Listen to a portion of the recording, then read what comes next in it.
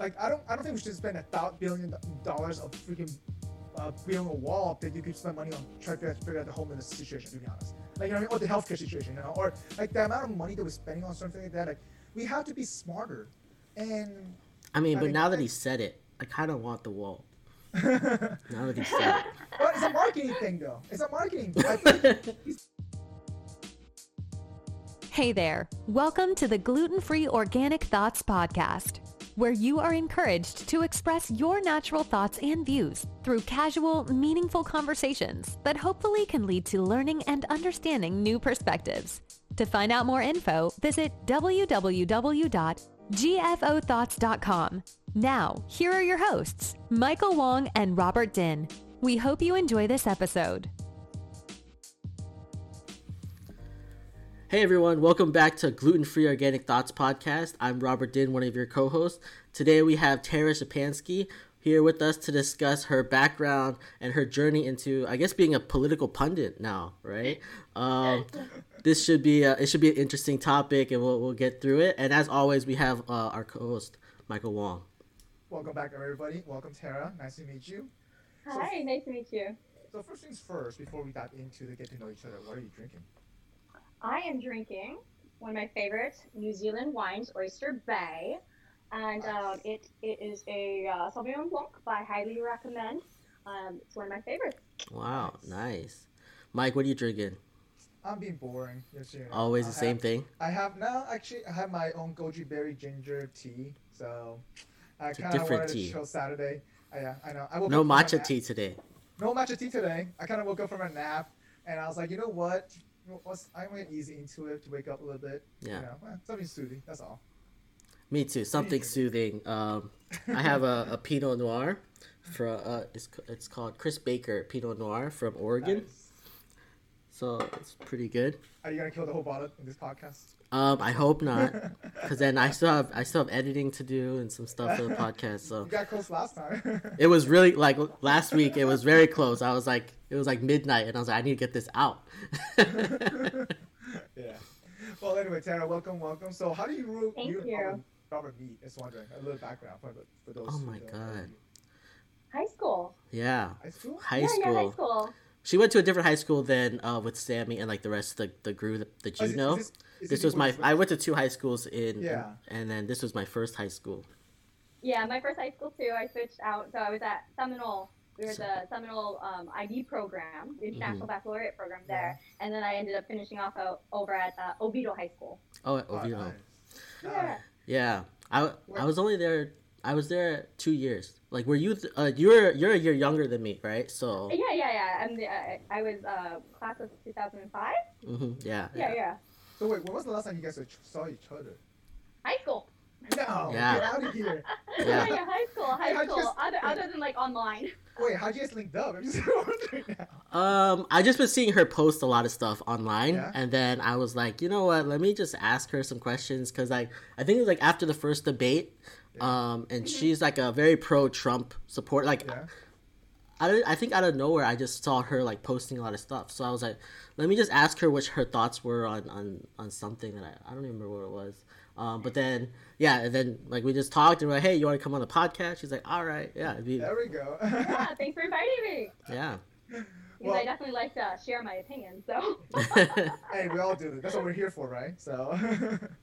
Okay. All right. So I guess we have a lot of catching up to do. So it looks like Robert too, apparently. So what have you been up to since high school then? All right, so I moved to, after high school, I went to University of Central Florida, Okay. and then I went to University of Miami for my first master's, and then I went for a second master's over at NYU, and then I stayed in New York No third master. Just kidding. Not Yeah. yet, not yet. I mean, there's still like potentially law school or a PhD. So wait, what'd you learning do? never ends. What'd you do in Miami and what'd you do in NYU? Just wondering. So at UCF, I was a political science and psychology major. And full so circle. Poli-sci, yeah. Poli-sci. And then I studied communication studies at the University of Miami, so media studies. So Nice. everything that's kind of going on with the political world and video world, it kind of like married together into what I am now. But when I was in New York, I was working as a management consultant. So I did the corporate life for about 7 years. Oh, really? What company? Protiviti. Protiviti. I was a Nice. risk management, and I focused on the healthcare field, actually, in healthcare life sciences. So I compared specifically for the Center of Medicare and Medicaid Services, their standards and legal procedures. I audited insurance companies to make sure that they were following them, so according to government Oh, wow. regulations. There we go. That's a lot. Yeah. That's a tough field to be at, to be honest, because it's so complex. It Yeah, is. that's a Navigating the very healthcare complex. field It's crazy. is one. So Yeah. I became familiar with all the different insurance processes, from fielding grievances to the claims process So to this the is sales before process. NYU or after NYU? This was actually during NYU. Wait, I during started. NYU? Yeah. I was full time. I was full time grad school and full time working at the same time in New Yeah, York. girl, where did you sleep? The hustle, the No, hustle, where did you real. sleep? Let me be honest. Tell me, how many hours did you actually sleep during that time frame? Probably about like 3 hours a night, because I had in addition to that, I used to compete in the Miss America system, so I was competing for Miss New York also Get out of during here. that time period. Yeah, I remember being I remember when we were in high school, I was like, man, this is the prettiest girl I've ever seen. And then and then like she just was in all these competitions. I was like, oh wow, like this makes a lot of sense. That's pretty awesome. But it's So really cool. So you were studying NYU. What was the master's in? Enterprise risk management. Risk And my management. professor, because like at that time it was the recession, and it was hard to get a job, so I went for more school, and I was like going into the first semester, I'm like, one of these professors is going to give me a job, and I ended up getting actually Oh. 3 of my 4 professors had offered me a position with Wow. their company. Wow. I came always very professionally into class, and I remember one time my professor in risk management, he goes, "Oh, are you coming from work?" And I'm like, "No, hopefully very soon I will be." And so he told me that's what actually put me on his radar, was because I made it very like clear. Oh, you I did. was You- looking. you- I was you knew what you wanted, but Yeah. you didn't want to be yes. like, you didn't want to go like, okay, you know what, I need you in a sense, but you wanted it that, so you didn't. Yeah. I see. needed to work.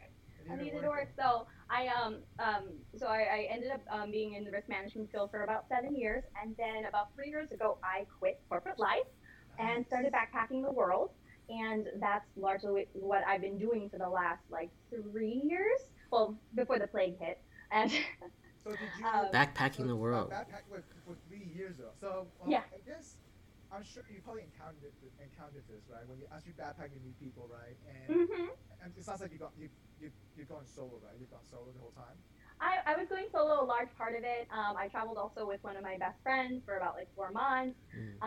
Because originally like it was only supposed to be like a year away, and then when I came back, we were organizing a family trip to Indonesia, and I invited my best friend to join us. And then what was supposed to be 2 weeks of us being with the family and everything, we're like, we're gonna stay here. And then her and I continued traveling for another 4 months, and then she came back to the States, and I continued going. And so last year was the longest period that I had gone straight. I was gone for 11 months last year Wow. straight Wow. without coming back to the Have you States. encountered those Australians who are or Europeans that, hey, I'm on my 14-month of vacation or my 12-month vacation? I'm like, wait, what? Yeah. I'm like, what do you mean a 12-month vacation? Yeah. And it's only like in America, you know how that kind of pissed me off in a way because like we only get like 2-3 weeks off, right? Mhm. And Yeah. other countries, everyone gets like a whole month off sometimes. Even Yeah. I think they force their high school kids to take a year off before they go to college in Europe. Or like it's a Honestly, I think that's really smart. yeah. I think that I'm happy I got my education and everything, Yeah. but I think if I were more secure as to what I wanted in life, I probably would have been a little bit more direct about it. That's true. Yeah. And nowadays, I think that YouTube is actually a better educator than some of these universities. So No, I cannot disagree more than that in a sense because I feel like everything that I learned, don't get me wrong, I had a great education and everything. It built the foundation, I guess you can say, mhm. but I feel like everything that I learned has been on my own. And Yeah. whether, I think just it because, isn't. I think that's a lot of education. Just it's like self-learning, and it's a lot of it is it's just out of need, right? And I think that's Mhm. like if you need to learn it, then you'll put your mind to it and do it. Traveling the world has been the best education. I've traveled to 57 countries. Holy The- crap. Wow. Do you have a map of where you've been? covered most of Asia. There's of the 13 Southeast Asian countries, the only one I haven't been to is East Timor. North Korea? I've been to I went to the border. Okay. I was in Wait, Korea. I went did you to cross South the Korea. border? Oh, I can look in over the DMZ zone. You can Yeah. look in with the That's binoculars and crazy, though. Oh. Yeah, so I've been to the DMZ zone. I do want to go to North Korea. There isn't a place that I don't want to go because the goal is to see all the countries in the world. That's crazy. So you did this 3 years ago. So like, are you? I guess monetary. How are you supporting yourself? YouTube channels? Are you blogging? What are you doing right now? Just wondering. Like, you gotta be doing something with this. I was able to start an Airbnb. So I started a family business, and me and my brother are partners in that. We were supposed to buy a third house this year, but with the plague going on, we decided to hold back from that. And so it did. The coronavirus has put a damperer to say on our on Airbnb. on our Airbnb. I think hospitality industry in general, right? Yeah. So, Yes. that's the thing. But that's how I've been able to sustain myself and not have to return back to corporate life was through starting my own Airbnb Hey, business. can I ask you an honest question? How does it feel to Yes. be free? Oh my God, to be free of the corporate life. I mean, I always have my education, my experience. I can always go back to it. That was the good thing about management with consulting. The learning curve is very high. Because you're as a consultant, you're just put onto all these different projects and everything. But I was also the sabbatical queen of Protiviti at that time, and I would take off 3-4 months a year off of regular. You about it. So you Yeah. got to balance it a little bit. It took me until year 4 or 5 before I burned out a little bit, and then I realized I need to take my life back and balance myself Yeah. out. And so when Robert says I never work, I work more than he thinks. You know. Nah, he doesn't work.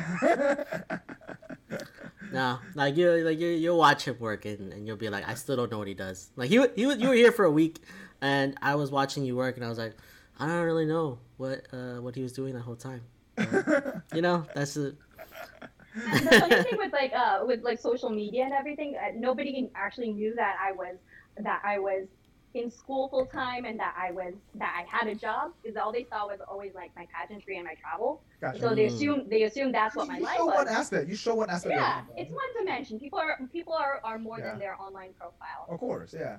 I mean, it's the same thing. Like I think I only show my online stuff, like for example, my travel, my food stuff, pretty much. You know. Yeah. But I do work, Robert. So I saw it. I saw it live. Yeah. No, but I think I only knew because I was like, I think we were friends on LinkedIn. So then I would follow you on there to see what you were doing work wise. But then everything else was like very pageant and travel related. Gotcha. Yeah. So now, going back. So now, obviously you finished school, you did work, and you quit. Now you travel. Obviously, that traveling experience has gone along with, because you probably exposed to like the different. The richest and the poorest probably in different areas. It's crazy, right? Yeah. Yes. It's so crazy that how much we take for granted, in a sense. Yeah. So like you gain for a deep, profound appreciation for your life in America when you've been able to step outside of it. Mm-hmm. Perspective. I 100% agree. I 100% agree. So I guess give me a little bit of background about your parents. You're half Polish, half Filipino, right? Yep. Filipino. Yeah. There we go. That's good. That's such a good way to put it. So, do you speak both languages? I don't. I know phrases and words and everything. So, a little bit. My mom's native language is Visayan, so it's a dialect in the Philippines. Mm. I probably speak more Polish than I do Tagalog or Visayan. Gotcha. Okay. But I studied French in school, so if anything, I probably speak more French. French than everything. Yeah. So have you gone to Poland? Many times. I've gone to nice. Poland almost every other year. My That's younger brother moved to Poland after high school, so he was there for like 5 years. And then we have a lot of family there. We have property there, and so we're always back and forth. I have a nephew there, so we're always back and forth to Poland. I would say I probably go every other year, every 3 years. Yeah. But for the Philippines, I go every year. My mom has been taking me to the Philippines since first time was in 5th grade, and every year since. I spent 4 months living in the Philippines. Wow. So they balanced you really well. That's amazing. That's amazing, though. Yeah. Yeah. to have the opportunity to experience both sides of the world like that, it's crazy. There's such a, I guess there are a lot of things in common, but also at the same time you have your differences that you can still learn from both sides. Mm-hmm.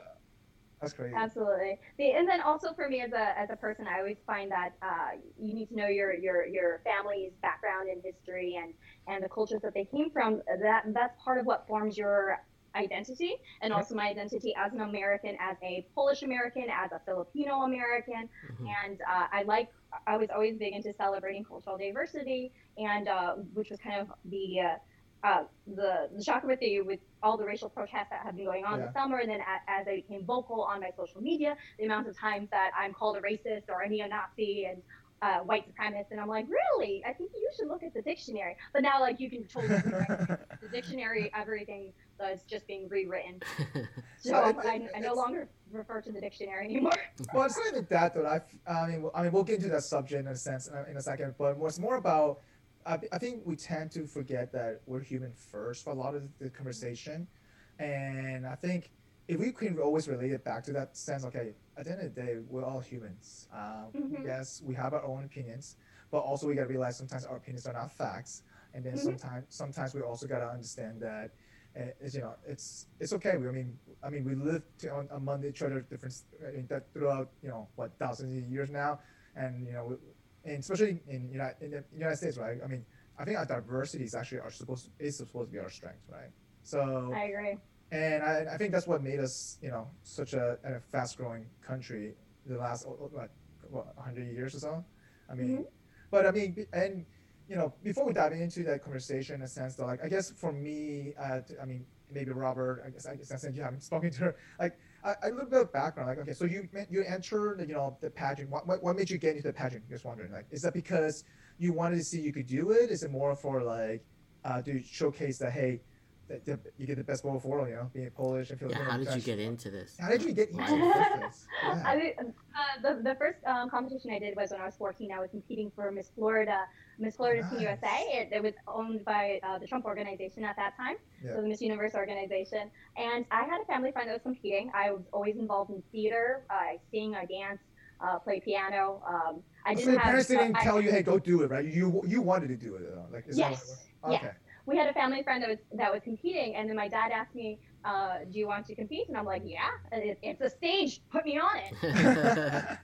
Oh, so you live for the stage. I can see that. Thank Okay, you. all right, there we Thank go. you. I first declared myself as a theater major when I was at UCF, and my parents were like, "Oh my God, she's gonna starve." All right, I'll do something practical. Political science. Okay, that sounds Political practical. science. But yeah, that's how I got involved, and then specifically with the Miss America organization became my passion when I started competing in that when I was 17, and worked hard at it in competing for Miss Florida. I've held 4 titles in the Miss America organization. First one was Miss Miami in 2007, and then I held Miss Fort Lauderdale in 2009, Miss Central Nice. Florida the year afterwards, and then my last title in the system was in New York, Miss Metropolitan. And there I placed quite well. I made top 10, and I was a fitness winner for the year. And That's so crazy. yeah, but that branched into actually afterwards. I started doing international competitions. So I've represented the USA at 3 international competitions. The largest being Miss Tourism in Malaysia, and there we had over almost 75 girls from around the world competing. It was the first time I had even met women from Kazakhstan, Kyrgyzstan, and Myanmar, and Oh wow. it was fantastic. And to have all the diversity in a room Just together, all the diversity all at once. Yeah, is so that's cool. crazy. yes. So I guess I mean this explains a lot in terms of that you like your passion for stage, and because obviously you definitely have the knowledge, because you gotta be able to kind of because they ask you crazy questions, and you gotta be able to answer that on the spot because you don't know what they're gonna ask you. Yeah. How do you prep? I guess being so young, how do you prep for that? Because I wouldn't be able to prep for that. That's just crazy. Well, it's a journey. It's a process to improve. So preparation, I kept up to date with current events all the time. I asked my friends to ask me You read a questions lot. all the time. I read a lot. Yes, that's key. Is just reading the news and well, right now I get my information not from mainstream media, but it's important to know what's going on in the world. Yeah. Correct. I mean, That was I my just main thought that was my main preparation, was just Yeah. keeping Mm. aware.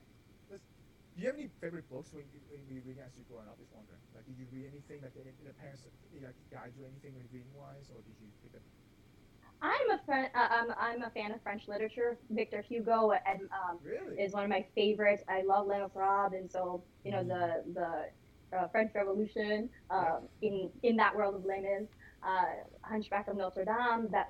Those books have also shaped me. Yeah. My favorite all time is not French literature, but going into to English literature is Wuthering Heights. Heathcliff and Emily Bronte is just amazing. Yeah, so I'm Nice. a fan of European literature. I'm guessing you like a lot of romantic of the romantic movements back in the days. Yeah. Yes, Renaissance, Renaissance. Yeah. Renaissance, Enlightenment. Yeah, there you go. Yeah, that's crazy. Yeah. I no, because not many people, I guess, I mean, I don't know when you have the time to read, because it sounds like you do it a lot. Yeah, Right? doing so much. Doing so much. So now, like, okay, so just to kind of understand this, how do you, I guess, overall, like, is that why I guess you decided to change your life, because you were doing so much? You're like, you know what, done with everything. I'm just gonna go backpack. Is that what it is? Honestly, I did burn out in corporate life, and it's a grind in New York. Everybody is, it's a good concentration of some of the best people around you and everything. And I did not take a sabbatical leave my last year, and I think that contributed to my just wanting to go and travel the world. Like, I feel like our soul kind of picks the destinations and journey one takes, and it's something that was always in my head, to just like travel the world completely Mhm. long, being basically a vagabond, and then deciding what country to go to, what city to go to from then.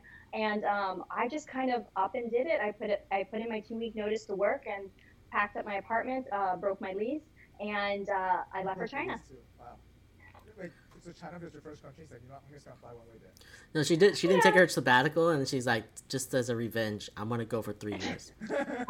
Like that's it. Yeah, my parents were supportive about it at first, the first year, when it was supposed to be just a year, and then but then when I was able to figure out like how to to create the Airbnb business out of my family's properties, Yeah. that was able to keep me afloat and keep going. Wait, so are you the oldest child? I'm curious. Are you I'm a middle child. I you're have the an older middle brother. child? Yeah, Yes, older brother. I have Okay. an older brother, and then I have a younger brother, and we're all a year apart. Oh, okay. Oh gotcha. wow. Oh wow. Okay. That's crazy though. So like, so overall, so what, after school, after you got the travel and stuff like that. So like, I was telling when I was talking to Robert, hey, Tara's coming down. And I'm like, Robert's like, oh, let me look into it a little bit. I found your YouTube channel. I was like, holy crap, this. I watch your almost every single episode you two have evolved. So how'd you get into that in the first place? Yeah. What was the goal? What was the original goal of your YouTube channel? Just wondering. The original goal is because, again, cultural diversity is very important to me, and I had probably identified more with my Filipino side growing up, but my father is a very, very proud Polish man, and so he wanted me to start the Polish American Brotherhood. So we started that as a collaboration, as a father-daughter project. So That's he's okay. often on he's often on the channel, and one of his main aims for social issues, he cares a lot about helping the homeless. And so we want So to be that's able it, to like yeah. marry that together with having the Polish American Brotherhood, and then also social issues here in America. And so the goal of it was really to educate and bridge a relationship between like Polish Americans out here and others, to know the history of Polish people here in America, and figures like Kosciuszko, who was a Polish American Revolutionary War hero. I don't feel like enough history is taught even in our schools, so I No, was I mean, about creating of that kind course. of content. I feel like the international history in the United States taught that kind of briefly, unless you major in it, or you took Yeah. like in high school to get AP European history. It's also a Yes. very boring subject when you're in high school. Like you just I love AP European history. That's one of my favorite. I love I was it. so don't know, bored. I love history. Everything. Because I was those who so don't know history bored are every doomed to time. repeat it, so. Every history class, I was like, man, this is boring. Yeah. All I'm European doing is history is that kind of topic. memorizing dates and like locations and stuff. I'm like, please just kill me. Like just I really like when you go into like the story and like how things happen and like understanding what's going on, it's so much more interesting. But I Yeah. feel like our education system just like forces does a you to bad job on learn it. I completely learn agree. Yeah. dates Yeah. and all this stupid stuff that doesn't matter. That's why I'm like, you don't need to go to college. YouTube it. YouTube it. Yeah. You'll have your education. I- YouTube does a actually- really good job at like keeping things concise and like easy to digest, right? And, Yeah, that's for sure. No, I 100% agree. Especially like if you want a snapshot of something, at least you get a broader overview, which is great to learn because it can give you like a foundation, and then you can dissect into it, right? But and I feel like in our current education system, it takes so long to build that foundation, and then, you know, and then they don't even teach you how to explore that. You know what I mean? Like to analyze that in a sense, right? They just teach you go memorize this, good luck. Yeah. Yeah. That's pretty much really it, to be honest. I feel like, you know. Yeah. I don't Yeah. even remember much like in terms of like the American history that we learned. I'm with everything that's going on now, it's a new history lesson refresher in American history Well, it's a for reminder, me right now. It's Yeah. I feel like it's a reminder why the founding fathers are creating this country. It's a Yeah. reminder. It's a reminder also that our constitution is not perfect, and back in the day, you know, it was developed for that reason, and there's some things that needs to be changed. You know what I mean? Like it's just. It's a progress. It's a progress. It's progress. It's a Mhm. journey. That's It's progress. That's the human experience is to progress to a more perfect union. Yeah, and it's funny thing is that you know, we all want the same thing, but we all go about a different way to get the same thing. And it's kind of weird. Exactly. Have you noticed that? Like, Exactly, it's the common ground. There's a lot of common ground between everybody of different issues, but they disagree in the micro parts of it. which is like we tend to and we get too, I guess, lost in that area, right? And instead of Yeah. taking a step back and view it from the bigger picture. Mhm. Yeah, you like how you were saying earlier about is the humanity of it. We Yeah. should never forget that the person is a person and not dehumanize their opinion or dehumanize them as a person because we don't like their opinion, and Yeah. that's how everything is seeming to get lost. But humanity first.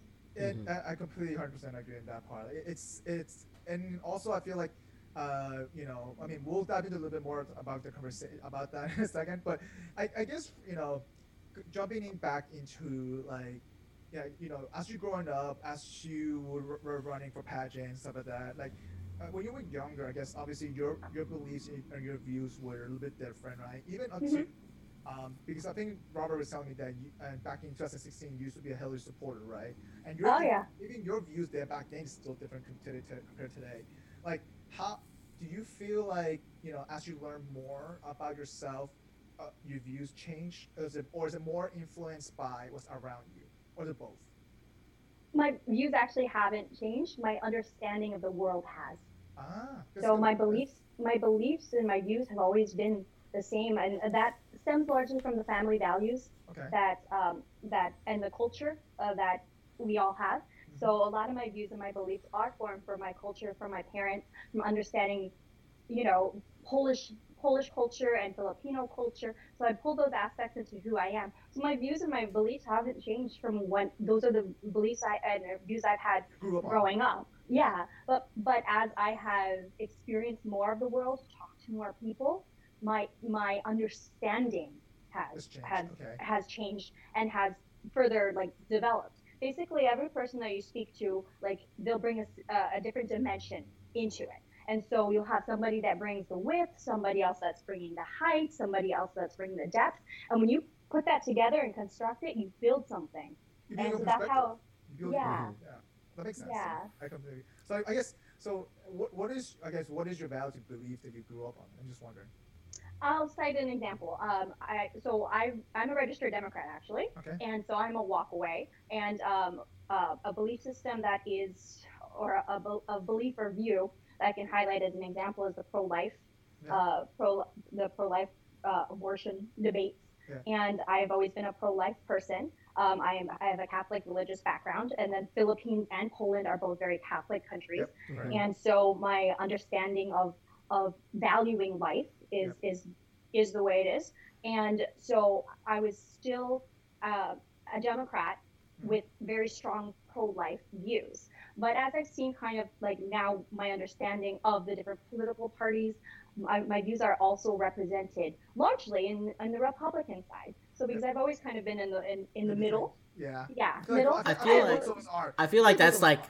that's Everybody. probably like 70% of the Yeah, people. seriously, I feel But like then- everybody.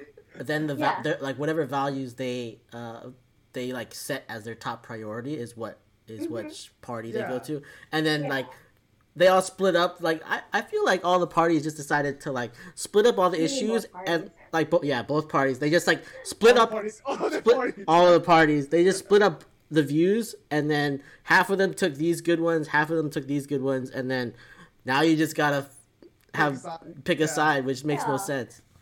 And you shouldn't you shouldn't be having to pick a side when it comes to these Yeah. things because I like agree. a system like exists, a belief system exists how it is and everything, but like my views are definitely on both sides. I think from the democratic perspective, a lot of the notions and concepts are very beautiful, but I have always been a very, I guess, conservative person, even though I'm from I'm socially progressive Yeah. from a liberal perspective. So okay, so you value pro-life. Is that, I guess, is that your highest priority, highest value belief, or do you have a ranking? I'm just wondering, what is your like the highest? What is the top three? What is the highest? Second and third. Just wondering. I do believe in marriage equality, so Yeah. for LGBT issues, and that is actually largely also represented in the moderates of the Republican side. So I'm in good company there. And let's see. Like growing up, Uh-huh. like growing up west to your family. Like what do you guys? I guess I guess your parents. What did it install in you? Just wondering. Like, is that marriage? Like, is that something that you picked up? Or is that something that you grew up in? Just wondering. Is that like? I grew up in. I think I've had a lot of exposure to just everything around the world, and people from all the world. So all I see is people. Yeah. That's true. I feel like if you grew up in a diverse area, you're not gonna see any difference. You know what I mean? And because I grew up in South America, right? And so being one of the rare Asians in a Hispanic country, I felt like I thought I blended in, even though but I never thought about it different because I also went to an American Catholic school, so I grew up Catholic. My mom's side's Buddhist, and and so it's kind of like, and then when I came to the States, like Miami was like perfect because it was like kind of like enough Hispanic people, enough balance of Asian people, and enough of white people in there to kind of mix around. So for me, like growing up in that area, I didn't see. I guess for me, like everybody's just people in general. Yeah, like integration and everybody just living and coexisting together. And to achieve true peace, it is about justice, but being able to live together with those differences and understand each other, that's when we're going to have like peace. Gotcha. So So you for want to expose yourself. So for you, then another value you believe in, you value diversity. That's what it sounds like. You value that. Yeah. I love cultural diversity. I love I love food. I love different religions. I always see like religion. It's that's all a relationship, and there are also different means to talk to God. That's Whoever you true. deem God to be in your life, it's a relationship that you choose, and it's personal on the inside. And I think that the more you learn about the different religions in the world, it's just like studying different languages. Like more languages that you know is more that you're able to communicate to other people. So when you are able to study their cultures, their religions, and to understand where they're coming from, you see more of a human as opposed to Well, it's as a way of communication, right? yes. I don't know. I went to a Baptist private school, like from when I was little up until like seventh grade or something, and so like I thought everyone was Baptist. Like I just thought everyone was Baptist when I was really? growing up. And then I went to public school, and it was just like it was like mind blowing all the different religions that there were, and in that whole process, I ended up just being like, you know what, all these people, they basically think the same thing. It's just they're calling it a different person. It's different names. So for me, I was telling you earlier, I grew up Catholic, and then I started learning about other religions. So, I started learning Judaism as well. I dated a Jewish girl, learned a lot about that. It was, and then I got into Buddhism a little bit more because I feel like that kind of perspective thinking helped me because they're pretty open-minded, I guess way of life you can say, and teach you. It kind of teach you to learn about yourself first before you can start, and learning about others in a sense, and then and then I started learning a little bit more about Hinduism as well. Like you said, once you learn a little bit, at least just get to know enough of each what it stands for. You can realize there's a lot of overlap, and there's just different common ground. Common ground. Common ground. Because if we were to focus on the common grounds that people have together, we wouldn't run out. we wouldn't run out of things. Oh, 100% agree. 100% agree on that part. Yeah. So now again, diving into like a topic that I want to get into is like, so, as you said that you mentioned before that your belief and your values never change. It's just understanding it. So so obviously you feel like you've grown from it a lot, right? And I guess in 2016, like when you were a Democrat voting for Hillary, right? What aligned you with her? Just wondering in the first place. Well, I was raised Democrat, and my parents are Democrats, and really? so Your parents are Democrat? yeah. I'm surprised. Yep. I would have expected the opposite. Yeah, I would have thought that. I'm really surprised now that understanding more my Filipino side and my Polish side that we were even Democrats. Okay. but yeah, so we have a very eclectic household because my father is a Trump supporter and then my mother is a anti-Trumpster. She's not really pro Biden, but I don't feel like anybody's really pro Biden. They're just anti-Trump. Yeah. So okay, and then your brothers?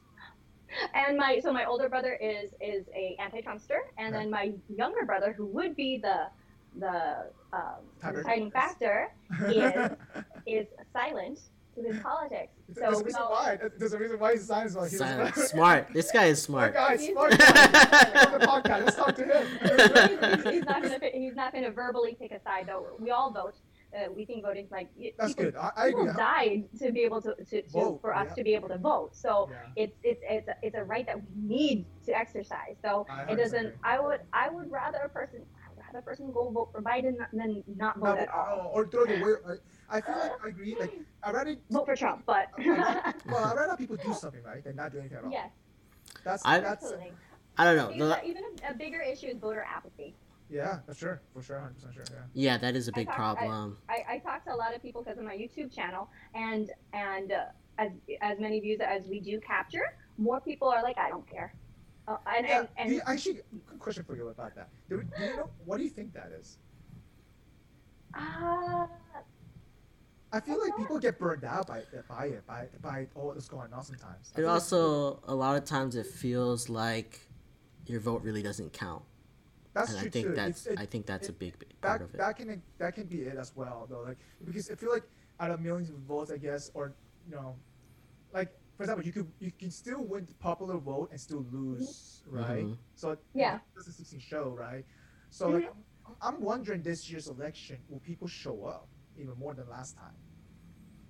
I really hope so because I think participating in democracy in our democratic republic, it's part of being human actually because voting and is a civil right. It's a human right here in this country, and people don't have that around the world. Like people are still fighting for the right to live when we have largely achieved that here in America, and now we fight for more of an equal access opportunity to things, but in comparative wise, like there's a lot of things to be proud about for being an American. And not only that, where we've come so far from, you know what I mean? Like we tend to forget that we're such a young country. Yeah, we're super young. Yeah. What generations go back 3 or 4? Yeah, that's it. Yeah, and that's it. Mm-hmm. Yeah. And like everybody was like instant gratification. I want change now. It's hard though. And that's why it's good that the equal justice system is not by the mob, because then it would be based on emotions, and so that's why we have lifelong appointments to the Supreme Court are lifelong, because laws need to be in place and not change every single day and be subject to emotions, because human emotions will go up and down, but 100% agree, especially nowadays, right? say. Especially nowadays with all the stuff going on. I mean, 2020 has been crazy. First of all, let's just admit that. Yeah. And Yeah. I feel like it definitely like played the best out of all of our emotions, you know, like through the ups and downs of the craziness. And you're right. I mean, sometimes we tend to get lost in that because we think we're emotion instead of we are brains. Also, politics has a lot. I could not agree with you more. People attach politics a lot with their own self, right? So then when people are disagreeing, it's like you're attacking them. Attacking their values, attacking their beliefs, though. So how do you handle that? I just wonder. Is someone like, like, you know what I mean? Like, I'm sure you encountered this before, right? How do you all the time? How do you prevent yourself to be too emotional? Like, I mean, obviously, this is what you believe in, this is what you trust in, but then how do you, like, I guess, in your mind, how do you... I depersonalize it. I know that when a person's saying something to me or about me, they don't know me. So it isn't personal. And often if they're speaking that way, like, there's something else that's going on with them. If they become, if what I say elicits an emotional response from another person, it's something else that's going on inside of them. I don't know their history. I don't know what's going on. So people can really say anything that they want to me. I don't personalize it, and I think that's how I get through my day. Because I've certainly been attracted. But not everybody is mentally trained as you are. You know? That's a hard thing to do. That's a hard thing to do for like a normal person. Okay, even me, like, even though I have this kind of awareness, sometimes I guess attached to my own emotions sometimes, and I'm like, I gotta take a step back. Okay, it's nothing personal. You gotta maybe understand that sometimes you get caught into the fire. So, and it's hard, and it's hard. Like, I just learned to separate myself and know that it isn't about me, even if they're telling me I'm this horrible, immoral person, because now politics is tied completely to morality, and it's not seen as just a differences in opinions. It's not seen that way. It's like you're just a horrible person. That's all. Do you think that both sides of the party had blame with that? I'm just wondering, like, both sides of the party. For sure. Like, I feel like they purposely do that because they know how human emotion reacts, and I feel like they play on that. They play on it, Yeah, they definitely play on it. Like, whenever you're listening to any politician talk, they're always trying to pull you in their direction one way or another. Yeah, emotional appeal. And an emotional appeal is quite strong. So we are emotional creatures. We are human. Yeah, especially social media, right? The ads that they run, it's crazy. Have you seen some of those ads on both sides? It's just crazy. You gotta admit that at least. Yeah, it is. I prefer to win on merit, not on discrediting the other side. But it's the oldest game when it comes to politics. Yeah, to discredit the person in order to take away their voice. Yeah. And so you just label a person a racist or a white supremacist, and so that way, or crazy, or socialist, or socialist, like, or communist, or any. Can I ask you a question? Do you think our current voting system is it's good, or do you think for example, do you think the electoral voting system should change? Should we vote based on vote? Because there's another system to go by, which is vote ranking choices that they do in May. Do you think that's better, or do you think that our current one's good enough? I'm just wondering, like, what are your thoughts on that? I think there's room for improvement. I think that I wish we would have multiple parties here in the U.S. Totally wish I think in Poland, we had they had 16 individuals running for president, and the top 2 then go for a runoff. And so I think that would be amazing if that was something that we were to see nowadays. But I think it's going to be very difficult to implement that here because neither party is going to want to give up that kind of power. Yeah, of course, yeah. No, and I completely 100% agree. No, the reason why I was asking because but I do like electoral college. It gives the smaller state a little bit of power. That's why, which makes sense. Yeah, it gives it more of an even playing field, so that, like, yes, the from the concept of a democracy, it's about majority rule, but not always the majority is in the right. I 100% agree with that part. Yeah. Just because something's popular doesn't make it right at that time. I think it definitely could improve on. But the question is, though, like, what is the incentive for them to improve on it, right? Like you said, like, it's kind of hard to get that incentive for them to because it does require it requires people to relinquish power in order for that to happen. Yeah. So do I have a solution for that? I don't. It's just a dream that I wish would happen. Maybe it will, because I actually do want them to incorporate rank voting. So I sent the link what rank voting is. I feel like that would help out balance with the electoral vote in a sense. and like, and I think having that a little bit will kind of like, because now you have a fair side where you know multiple parties can run and things like that based on the platform. Now you actually you're not basing them based on parties in a sense. You're based on what they're you know what they're running for, what they believe in, right? So. I just looked up the link that you had sent for. It's interesting because that ranked voting is actually the voting system for Miss America. Oh, Really? is it? Yeah. For after at least back when I used to compete a while ago, the top five, their scores were then washed out, and the judges would re-rank. They would just be given five names of the top five scores, and then they re-ranked just 1, 2, 3, 4, 5, and then they shot that into the machine, and that produced your winner of the competition. Oh yeah, but yeah. So I guess all right. Well, that makes sense. That's pretty funny. Yeah, I guess you rank your top 10, and then you rank your top 6, and you rank your top 3 preferences. It makes sense though. You think about it, right? Yeah. Like, and especially if you start at a local level. I mean, think about that. Like. Yeah, we already don't have a majority, like that like wins. So you might as well have some sort of ranking system so that you can get more preference. More preference. Your preference in, right? Yeah. That's the whole point. Like you should having more preference in. Yeah. So kind of tying in like from competing in pageantry, different systems had different ranking systems and voting casting systems, and depending on how the vote was set up would also determine how the winners came out. And so you have to evaluate what's going to be most fair for the situation. But I am a fan of the Electoral College. So am I too. I feel like you don't have the majority. Yeah. Yeah. Yes. Absolutely. Definitely sure. room for improvement. Yeah. So like Absolutely. so now I guess based on what you've seen so far, 2016 election, and now what do you think like I guess our country stands for in a sense? Because obviously before 2016 election, our country was viewed differently, and then now our country is viewed differently. Like what are your thoughts on how that shifted? I'm just wondering what do you think? So. Just to clarify your question, are you talking from an international perspective or how we view ourselves? Let's just do international perspective first, and then we can talk about how we view ourselves. So I feel that when I have gone abroad, depending on the country I'm at, would be whether or not that country was for Trump or against Trump, and that was what largely shaped their from an international perspective their view. So if you're traveling in Poland, they love the president, President Trump, and so. I feel like a lot of the news that gets out there doesn't really highlight a lot of his accomplishments and what he's done from an international perspective. And so actually when I've traveled, and also had to deal with the government of the countries I've gone to, because I've gone to Vietnam, I've gone to China, and so depending on who you talk to is the opinion that you would be getting. And so I found both a mixture of people that were supportive of Trump and the United States and others who didn't agree with the politics.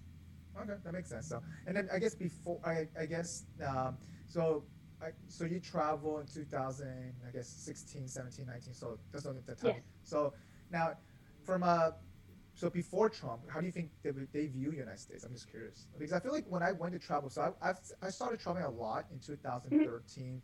I think 2013, yeah, 2013. Yeah.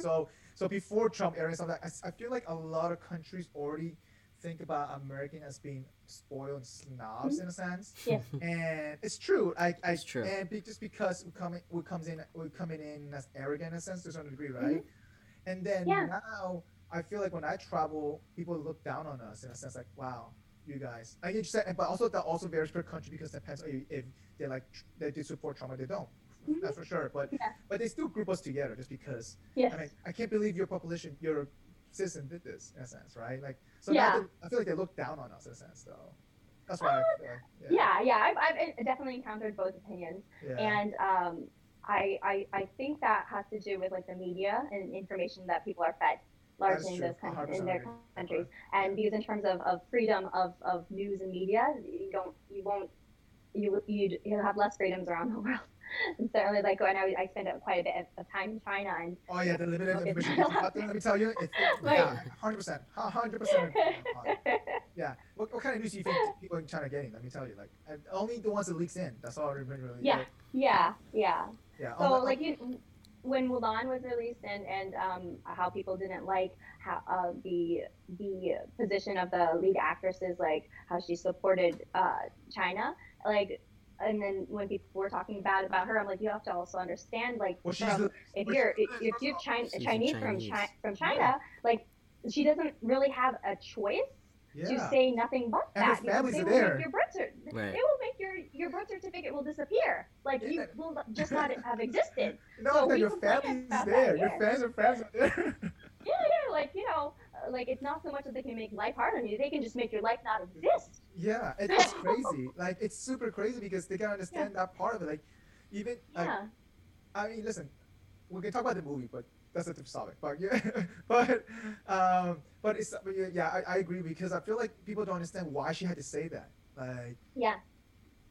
Yeah. Yeah. So even with that, I was in my mind, I'm separating her opinion from who she is as a person, because like understanding of having traveled in that part of the world, like she might be speaking something that isn't even her own opinion. yeah, and you're right because see if you didn't travel, you wouldn't thought of, I guess you wouldn't have that, at least awareness or thought Yes. about that kind of view Mhm. because I feel like traveling and experiencing different culture opens up another way of communicating. Yeah, or yeah. understanding. That's true. So, Yeah, you have to walk in that person's shoes to understand more where they're coming from. So 100% agree. Yeah. So then now going back to my original question. So now, how do you think we view ourselves as a country? I like there's definitely a lot of division. I've never seen what's going on now. Granted, I've only I'm relatively young, so I've only gone through a couple elections, but Yeah. this is crazy. I feel like in Oh college we my didn't. Okay, God. yeah, let's be honest. I feel like in college we didn't care as much. I mean, I didn't Yeah. care as much. Yeah. Well, In college, also, I feel college is our liberal breeding ground. So like we're very conditioned. I feel like we were very conditioned in when it comes to universities and I don't know. ideology there. I didn't feel feel like- that. I didn't feel that at all. I I didn't definitely feel felt like it's very. Well, I didn't feel it while I was there, and I didn't think that way while I was there. But now, as I reflect, I'm like, Yeah, I don't know. I've always been pretty conservative in Yeah. nature, and I never felt like my anything that I thought conservatively was thought of as negative. Attacked. Yeah. Yeah, or negative either. I agree. yeah. Let me Yeah, hear. because I have a lot of friends who are both liberals and conservatives, and nobody ever I never saw people attacking each other. Yeah. But now my social media kids that I did go to college with that knew me in person there and everything are they act as if they never did know me, in the sense of what they say to me really is dehumanizing, and they're like, bye, and I'm like, okay, bye bye. Yeah. I mean, to be honest though, if someone doesn't want to talk to me, why do I want to waste my time talking to them and agree, right? But also at the same time, I feel like I do wish, I think this is where compassion comes in, right? And we tend to forget about that in a sense. Mhm. And so like, you gotta have compassion in order to, I guess, create a different level of understanding, another level of understanding. And it's very, Yeah. very hard to do that. I don't think everybody's had the awareness to do that. I mean, sometimes I even follow it as well. But having that compassion, especially in this kind of time, it's 100% crucial. Like, I think the problem is people don't assume that you're in, like, that you're trying to be trying to help, right? Like they always assume the worst in what you're trying to say. So everything that you Absolutely. say gets like doubled down as like extrapolated into like the worst possible situation that you could have Yeah. said. Yeah, because we make mistakes when we communicate, and sometimes we don't say the things that are actually reflective of our thoughts, because it's, to be an effective communicator, that takes work. And sometimes you don't say what you mean to say, and then depending on the mood of the other person, they'll extrapolate and project whatever emotions that they want on that. And since a lot of our interactions are so limited because of the pandemic, we've all been so isolated from each other. These are difficult conversations that often you need to have in person and have a drink and be able to build that rapport and a greater understanding of where that person's coming from. And we're simplifying those opinions into little tweets and posts. I completely And then agree we with that. and it's so complicated. It takes that assumption right there. Little. Okay? It takes that assumption, that belief. Oh, that person believes in that. Mhm. Screw that person. Whatever it is. And then you Yeah. get all these crazy comments and people start attacking that kind of stuff. And one of the things is that. Do you think this happened this year though? Because I feel like I No. felt this before. This definitely felt in 2016. I sure. think I could have felt it in 2012, but it just wasn't the same degree. But yeah, I feel like I feel like every single election you feel some level of it. But and it then keeps getting worse. it just keeps magnifying more and more, and it exponentially get worse. Yeah. Yeah. When I was in 2016, I was living in New York at that time, so it was a very democratic, liberal state. And so in that sense, like I'm around like-minded individuals there, so I never felt any form of attack. I had no idea of this concept of like the narrative and stepping outside the narrative until I accidentally tripped over to the other side, and you know, it was social media suicide or something. And I'm like, what? I also didn't. Well, I don't know. I don't talk about politics much in my personal life, just because it's not something fun to talk about. It's always like Well, very it's divisive. considered impolite. They always say that, you know, what is polite dinner conversation is not to talk about religion, not to talk about politics.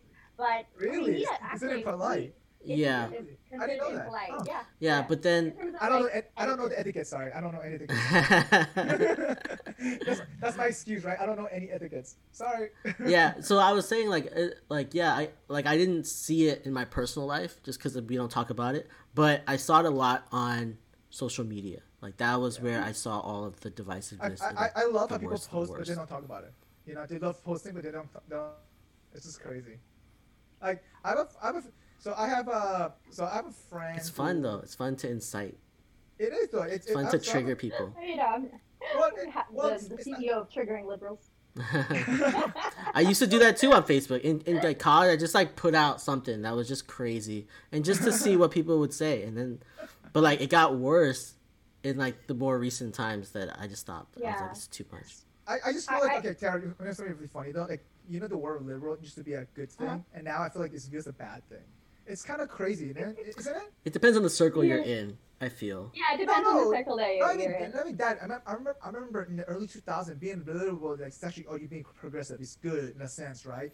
Now being liberal is like, oh, you want to live in a communist world in a sense. I'm like, what the hell are you talking about? Like, and it's kind of like you want like.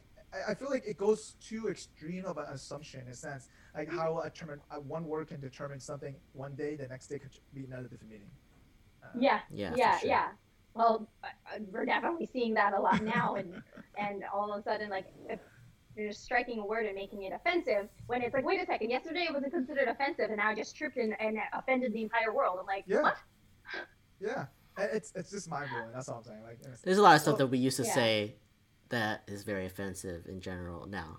Just All of that our stuff. 90s movies. Everything. Yeah. Yeah. Everything. Oh my Like God. you couldn't do any of the stuff that we did in the 90s and 2000s now. No, you can't. Though. Yeah. I think that is a lack of progress though, because the thing is, when you're among friends and in a safe, like, you have a trust with that person, that when they're joking, they're not doing it to insult Right. you and be sarcastic. Jokes are supposed to be allowed to be sarcasm and everything. jokes, right? Absolutely, but that was built because we had trust with each other, and now people don't trust each other, so they assume that you're coming from like some of this horrible like Angle perspective. attack or whatever when- this person. Yeah. Yeah, and What do you I'm think like, that is all though? of Like, this- why do you think that there's such a mistrust? Is it because do you think it's because it's a lack of communication, or is it because, or I feel like what surrounds us or what we fed into our head kind of plays a role into that? Do you think? Well, I think a lot of people have been conditioned and socialized into this framework of thinking, and things have been labeled as offensive, and like every day something new is labeled as offensive, and it's this search for political correctness that is now taken to the extreme. It's getting woke. And You gotta now get I'm just woke. like, whoa, oh my God. You gotta get like- woke. Like, how are you saying that you're woke when you've never even left this country to like and to gain extra perspective to add Yeah. onto your own? But I think it has to do with like 100% agree with that. What you said there right there, like, how do you think you vote if you haven't stepped out of your own country? So sometimes I feel like, Or your own state sometimes. or your own state, your own state. yeah, there you go. yeah, over your own state. America is huge. Yeah. Yeah, I 100% agree.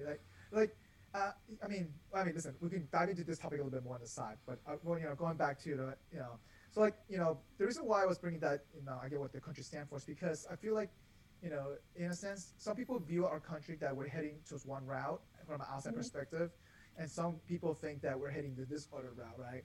Like, for example, like I hear half of my family think that this country is heading toward nationalism because we've been through it and we've seen it happen, and or half of the country has been saying we're heading towards populism in a sense, and it's kind of like What's the second one that you said? populism in a sense. Towards, Populism. Populism. yeah, it's like it's like kind of interesting way of thinking. Do you think that way too? Do you think that we're heading one direction versus the other direction? Do you think we're heading towards like a different? I think it's important actually to have both to be both prideful and humility. Humility is actually one of the founding principles that found the founding fathers. It's one of the core values of America is to be humble.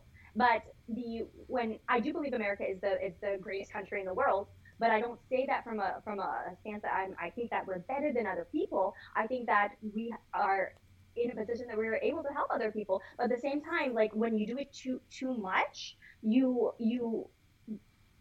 have real issues here in America, like homelessness. We have, all of the problems that are in other countries, even clean water in some places. And it's like, what?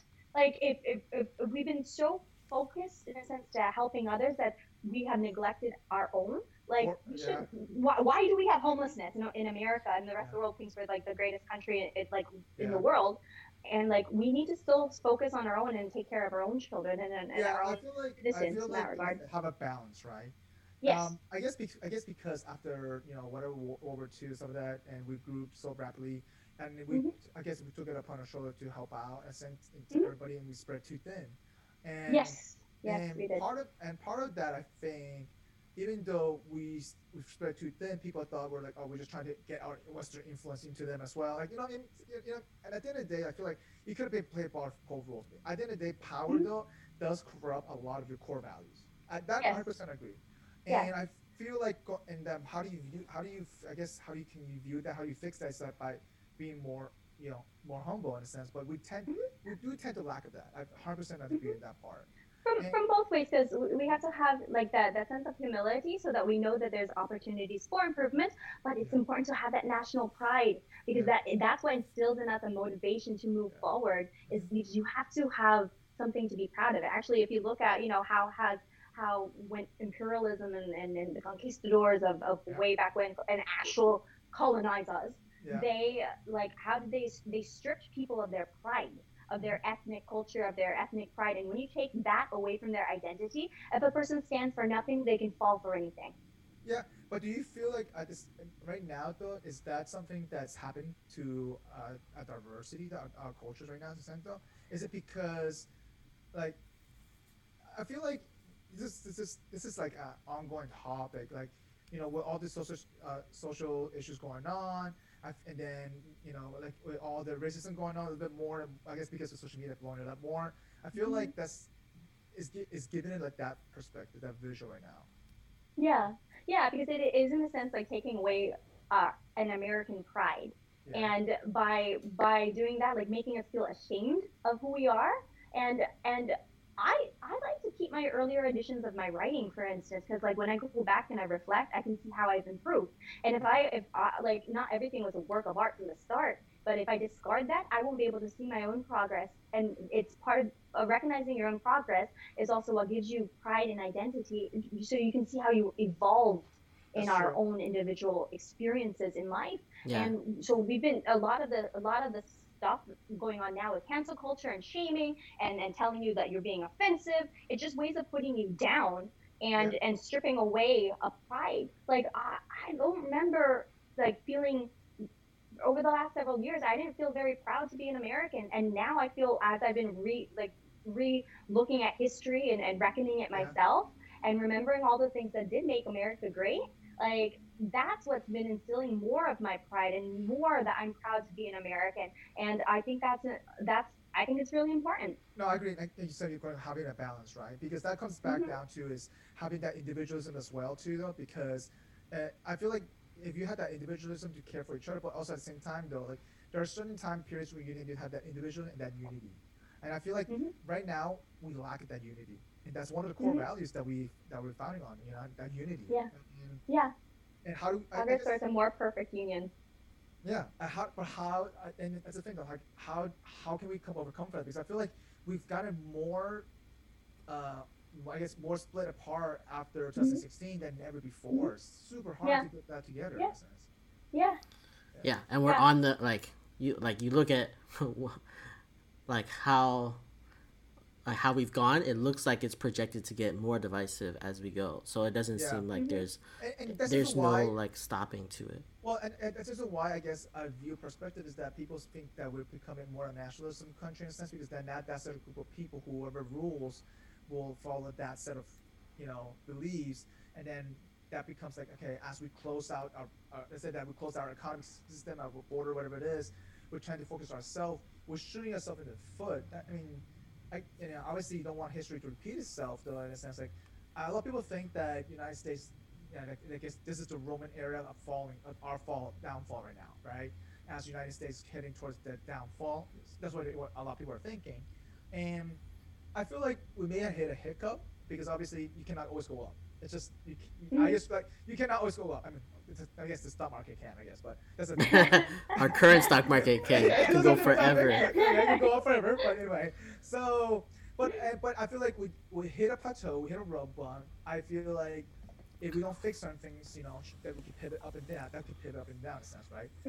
Now, going back to that original question is that like, a lot of people Well, think that first off, let me ask you, Mike. Why do you think it's a road? We're at this plateau. because like you said, right, we're becoming more diversified in a sense to where our common ground isn't. We don't even talk about common grounds anymore. We don't even talk about what's actually what our necessities are anymore. We're just talking about what I mean. Like if there is no during our worst time, even in 2008, 2009, whatever happened, recession happened. At least bipartisanship had happened. At least, right? Right now, it's hard to get something. The reason why they passed this first stimulus is because shit hit the fan really fast. Yeah. Like shit hit the fan really fast. That's the reason why you had to come together to get something done. Otherwise, you'd be screwed. Right now, I feel like they haven't passed the second round, but I think it's because of election, and I think that's a different topic we could talk about. But I feel our people, our humans should come first, though, in a sense. Our citizens should come first, right? And Yeah. and right now we're not taking care of each other at all. I feel like there's too much power out there. People trying to grab. We tend to forget us, the people, tend to get left out. Well, it's So you don't think also we're about evolving? empowering ourselves, and we have to empower ourselves to also push forward. And Yep. so, in terms of like, it's not just about like the leadership that's out there, but we as a people to need to not victimize ourselves. And I feel like there's a 100% lot of agree with that. victimization. Oh yes. Like we're being told that you're the victim, you're the victim. I like growing up biracial in America, I never felt the victim. My father's a refugee into this country, my mother's an immigrant into the country as well. Yep. And like until now, like people are telling me like you're the victim, you're a POC, and I'm like, what the heck is this POC? I also Like I'm I've just heard that. American.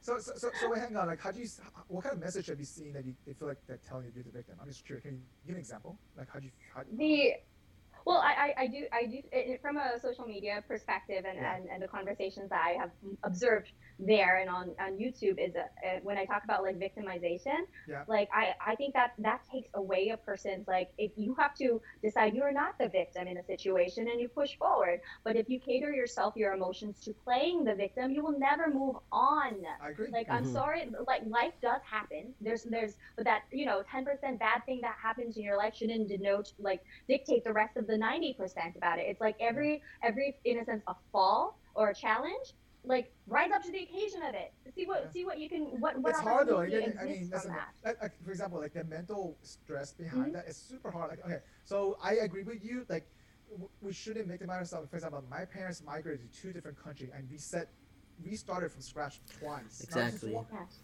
twice, and they Yeah. never complained about it. It's Yeah. crazy. Yeah.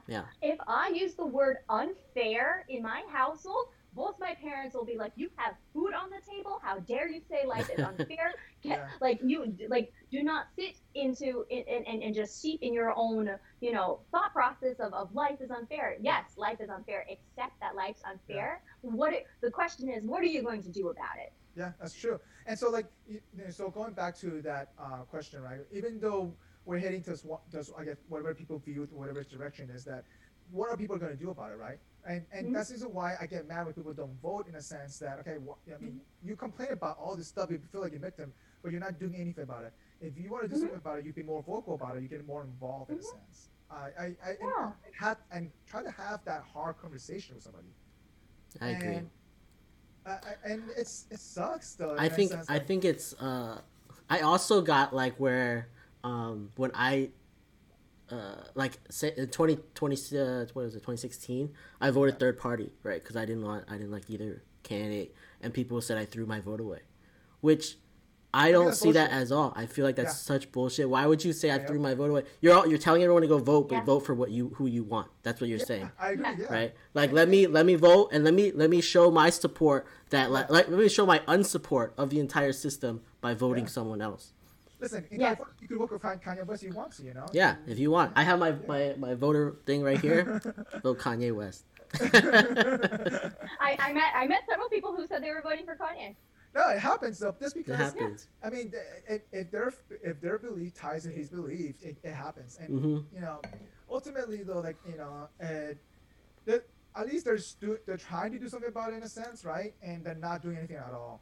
So like you know, so when you Google American core values, it literally like it comes down to that individualism, that liberty, that self-government, that it talks about you know that you what's called that unity in a sense, but also it people tend to forget that we're also found on equality in a sense, right? And right now, yes, with the all social injustice going on, I feel like everything, all our core values getting attacked all at once, and we spread too thin, and our mind is getting overwhelmed, and that's why I feel like right now. What I found for me is like when my core values were attacked, they became stronger. Because like if you're standing on your platform, and the more people attack me, the stronger my I solidified what I believe in and what I stand for. Well, And people become angry at me for being so vocal about being a Trump supporter, but but when they lash out and send that anger towards me, it like I'm not the one who ever gives in to bullies, and that's what it is. Yeah. So if you're telling me to shut up, I become more vocal. And then also like from private messages, people tell me like, thank you for being vocal, because I'm not able to speak, because there are real world ramifications. People are being fired for their political beliefs, for being a Trump supporter. They get fired for it. Yeah. And so they're That's crazy to me though. So That stuff is alone- that stuff's oh my bad. god, it's insane. It's so insane. it's nuts, right? Like okay. Listen, I don't know you. I don't care if you're a Trump supporter or not, but you should not get fired for stupid stuff like that. And then like Yeah. and People have a right to life. Oh yeah, and people are okay with that. Some people think that's okay. You should be allowed your opinion. That's like freedom of Yeah. speech. That's like right there. Yeah. But now, America is one of the last few actually genuinely free countries Yeah. that exists. Like when because even in Germany, you can be arrested for hate speech. You can be fined for that. That's not freedom of speech. Just because you have the right to say it doesn't mean what you say is right. I'm not saying that. Yeah. But in terms of like, there's a difference between action and words. yes. And so a person's values is going to be established not by the words they say, but how they act, their actual behavior. And now we're defining people's morality based on the words that they use, when that is at no form an indication that you are a good or bad person. Yeah. So So how about this now? Going back to what you're saying, like so this obviously you support Trump. Do you think that people view you? I mean, let's say that obviously some people don't know you, right? And they watch this video and they're like, okay, just a Trump supporter. What like there's an instant image right on their mind. Like instant image is because Stereotyped right away. yeah, it's because I feel like the way he represents himself, it kind of represents it's an odd. I think that image and that image into their person that in their head, and okay, maybe she likes it because she probably is like that person too, in a sense. It's So It's when kind you of- say go ahead. No, go ahead.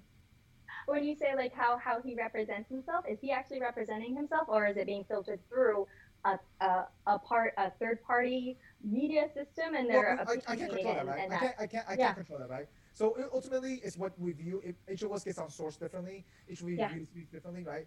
But ultimately, like, in a sense, for example, like when I'll describe how I view Trump in a sense, without not knowing him in person, right? So the way he communicates, I feel he communicates horribly. Okay, I feel like he definitely he's an average Joe. yeah, correct. When he speaks, he's not a politician at all. And the reason why I can say that is because when I mean everybody sees this because all the past presidents are excellent communicators, and then we get him. So therefore, we have this automatic image of comparison of communication, right? So like, and then and then you get Kaylee, the press secretary. She's able to Yeah. articulate it, and then Kelly she gets, McEnany. yeah, and she's great at communicating. She's like, great. She's I think fantastic. She's Even, amazing. She's like, killing it. Yeah, she like, kills it every time. Like I Yeah. don't even I don't know if I could do what she you does. see what I'm She's saying? fantastic. I'm like her and Candace Owens for future runs for president. But Absolutely. you know what I'm saying? No, like in a sense, like it's like one of the ways, like if you envision somebody, that's the first thing you think about, right? Is the how they way to Yeah. communicate. And here it depends also on what you value too when you're making a judgment on a person. It's going to be, do you value their words or do you value their action? Do you evaluate a person based on their action or do you evaluate them on words? So it should And be- first it should- impressions so- are important, but they're not accurate. I 100% agree. And going back to what I was trying to say is that the way I envision, okay, so you know what? In a sense, okay, the way I view, okay, the way he speaks, okay, then now the next thing is that, okay, what his action done in the past or what he's planning to do matters a lot. 100% agree on that part. And so like people view that slightly, they don't even go into that sometimes and then dissect that, right? Because ultimately, because the way he talks, again, he spits out a lot of BS, at least in my perspective. But I feel like his action, he does different things to distract us for something. I don't know why. Is it a game or not? That's a whole different topic. But so I follow what he actually executes in a sense, right? Mm-hmm. And so, did you lose me? I'm here. No, Robert, did you lose me? No, there is like a protest outside. So I was hearing something and I thought it was in one of your mics, but it was mine. So I was like, what is outside? Yeah, that's what I was looking at. The protest outside, nice. Yeah, there's a protest as we speak. Normal San Francisco. That's what happens. It's normal. Yeah. Anyway, no. So anyway, what I was going with that is that because, I mean, this is my way of thinking in a sense. Okay, you know what? At least the way, and I think you mentioned before, like, how do you judge somebody, right? So for me, I follow the action as well because listen, at the end of the day, he can tweet 1,000 times. I don't care less. But people. What actions have you made your judgments on when it comes to Trump? His international actions, I think that's one crucial thing. I think the whole trade agreement, I think he did good on that. I feel like, there are certain things that he could have done better, electing the right people into his office and team cabinet. I feel like a lot of I mean, my own view, there's a lot of incompetent people. Fired. Yeah, but it's just in general. Like, I feel like he could have better people in his cabinets. I'm sorry. I just personally, there's a lot of people that Okay. But you see what I'm saying? Like, I actually watch his action for certain things like that. Like, and a lot of people don't. And Yeah. They can't get past the words that are being told to them. Yeah. The thing is, like, soundbite clips and everything, and they don't, like, they don't. You have to do research. You have to actually go out and do a lot of research in order to find out his actions and what he's done, and to see things in a different context. Like when I mentioned the Abraham Accords, everyone. No, do you feel like he does on purpose though? Like all the distraction that he says on Twitter and stuff like that. Like I feel like it's a distraction though. Like, and that's. No, I think there's truth behind it. You have to look for that truth. I mean, there's It's hard though. Okay. I think it's true because I think he's not. It's either like he's playing 3D chess while we're playing like checkers, or it's real. Like he's just doing it because that's what he believes. Okay. Honestly though. Okay. So Tara, honestly, like, do you think an average person would look between the lines and like that sometimes? It's hard. Unfortunately, I have a greater hope for society that they would, whether they are or not. I guess it depends on who I'm talking to, but you actually have to do active research in order to find out the policies that he has implemented, the good that he has done.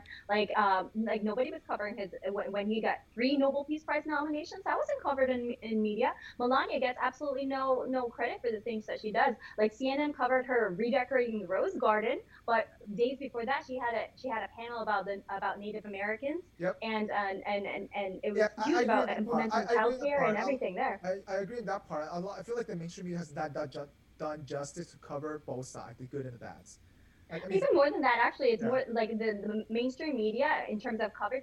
Over 95%, I have to look for the article, but over 95% of coverage when it comes to Trump is negative. That's unprecedented amounts of negative coverage. Even when we had Bush before and everything, the way that they have painted like our presidents and whatnot. Yeah. Like if something's being reported that much negatively, it should make people stand back and be like, whoa, is there a bigger story that's going on here? And Well, so that's kind of also what happened with me. I don't Like, know, stepped but back Bush and, was like, oh, Bush was pretty bad in general. It's just we had 9/11, so like everything Yeah. got turned upside down. So then we're Yeah, like, that's oh, true. it just became Yeah. very nationalized in that sense. yes. Yeah.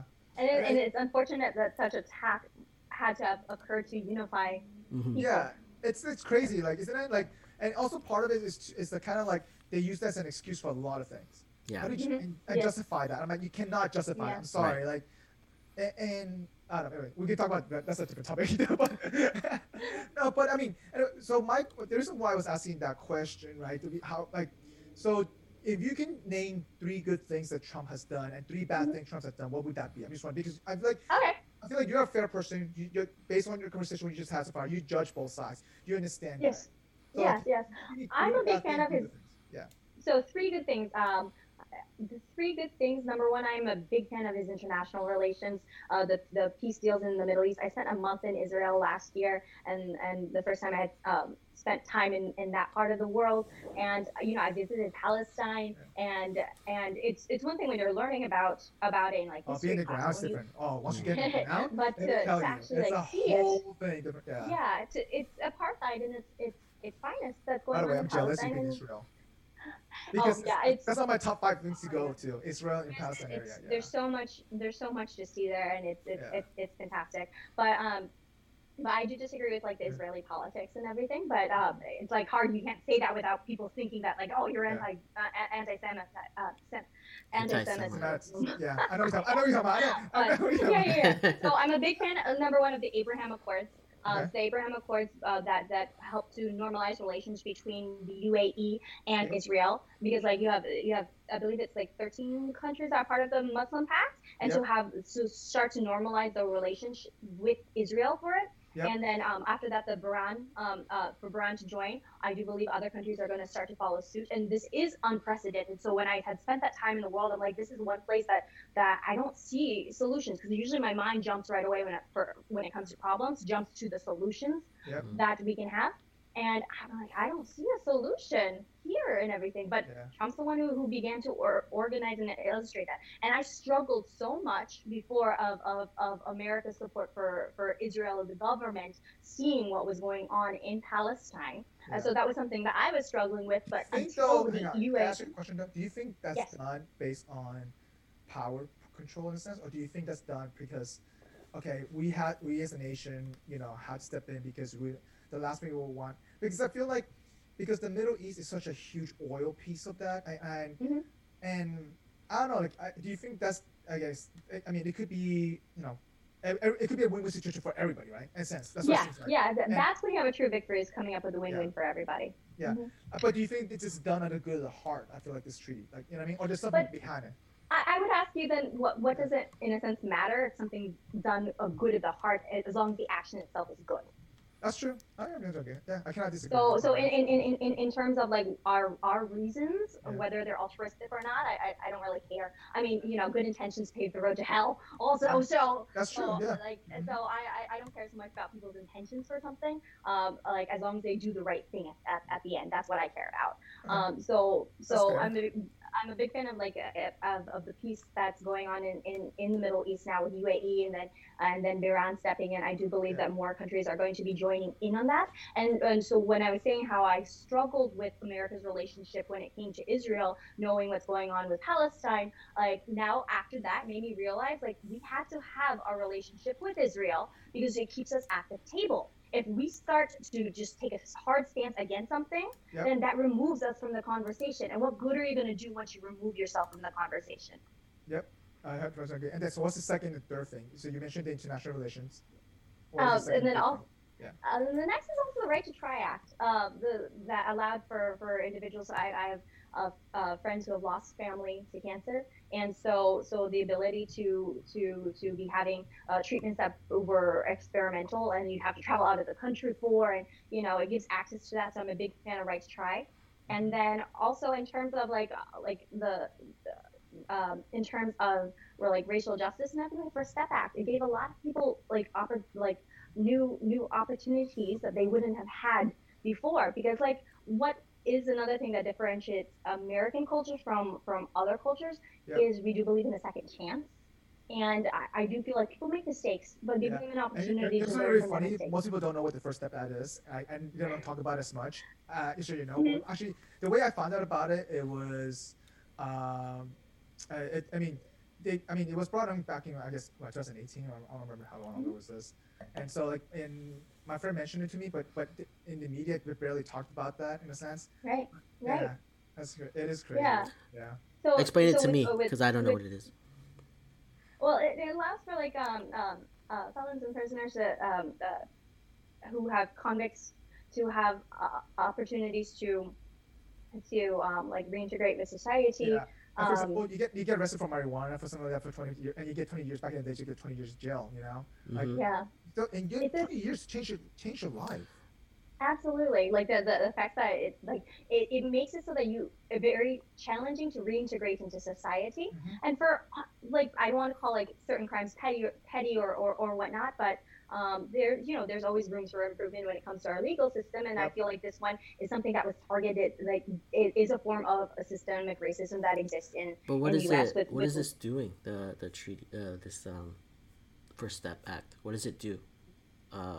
You said it's helping for these people who have been convicted to reintegrate to society. But what Well, actual steps? basically, it reduces like a lot of the drug crimes, Yeah. because Oh, it reduces them down from what they were. Yes. Oh, that makes a lot of sense. It impacts individuals who do fall into a life of crime as defined by drugs. I Yeah. feel like if we move towards a model where we treat we decriminalize drug activity and see it more of a mental health issue, and approach it from a more of a humane perspective, from that seeing a person who is in this situation To be in honest, life, if they need a hospital bed as opposed to a prison cell. It kind of helps add some common sense to this, to be honest. If you Yeah. think about it. I totally Uh, that makes sense because like Common a lot of sense is people, a lot of people just get like, oh, they got a few ounces of weed on them, so they're gonna get put to jail, and then they have all these other Yeah. previous stuff, so that it doubles, triples down, where they Yeah. really didn't do I mean, anything wrong. Something that's also specific with Florida, since we're all from Florida, is with Bright Futures, like you would lose your Bright Futures scholarship for a minor drug conviction, Yep. and Easily. often like and people rely on those scholarships, and then the ticket out of poverty is going to be your education. So the individuals who lose Bright Futures from a minor drug conviction, now you almost sentence them to a life of crime and poverty. You've Yeah. taken their lifeline, their opportunity to get out of that Yeah. Mhm. with their education by taking it away. So these, You get like, Costco I'm a convenient fan. to tell you, in Yeah. Florida, like your bright future's gone. Essentially, you get guilty of that. Yeah.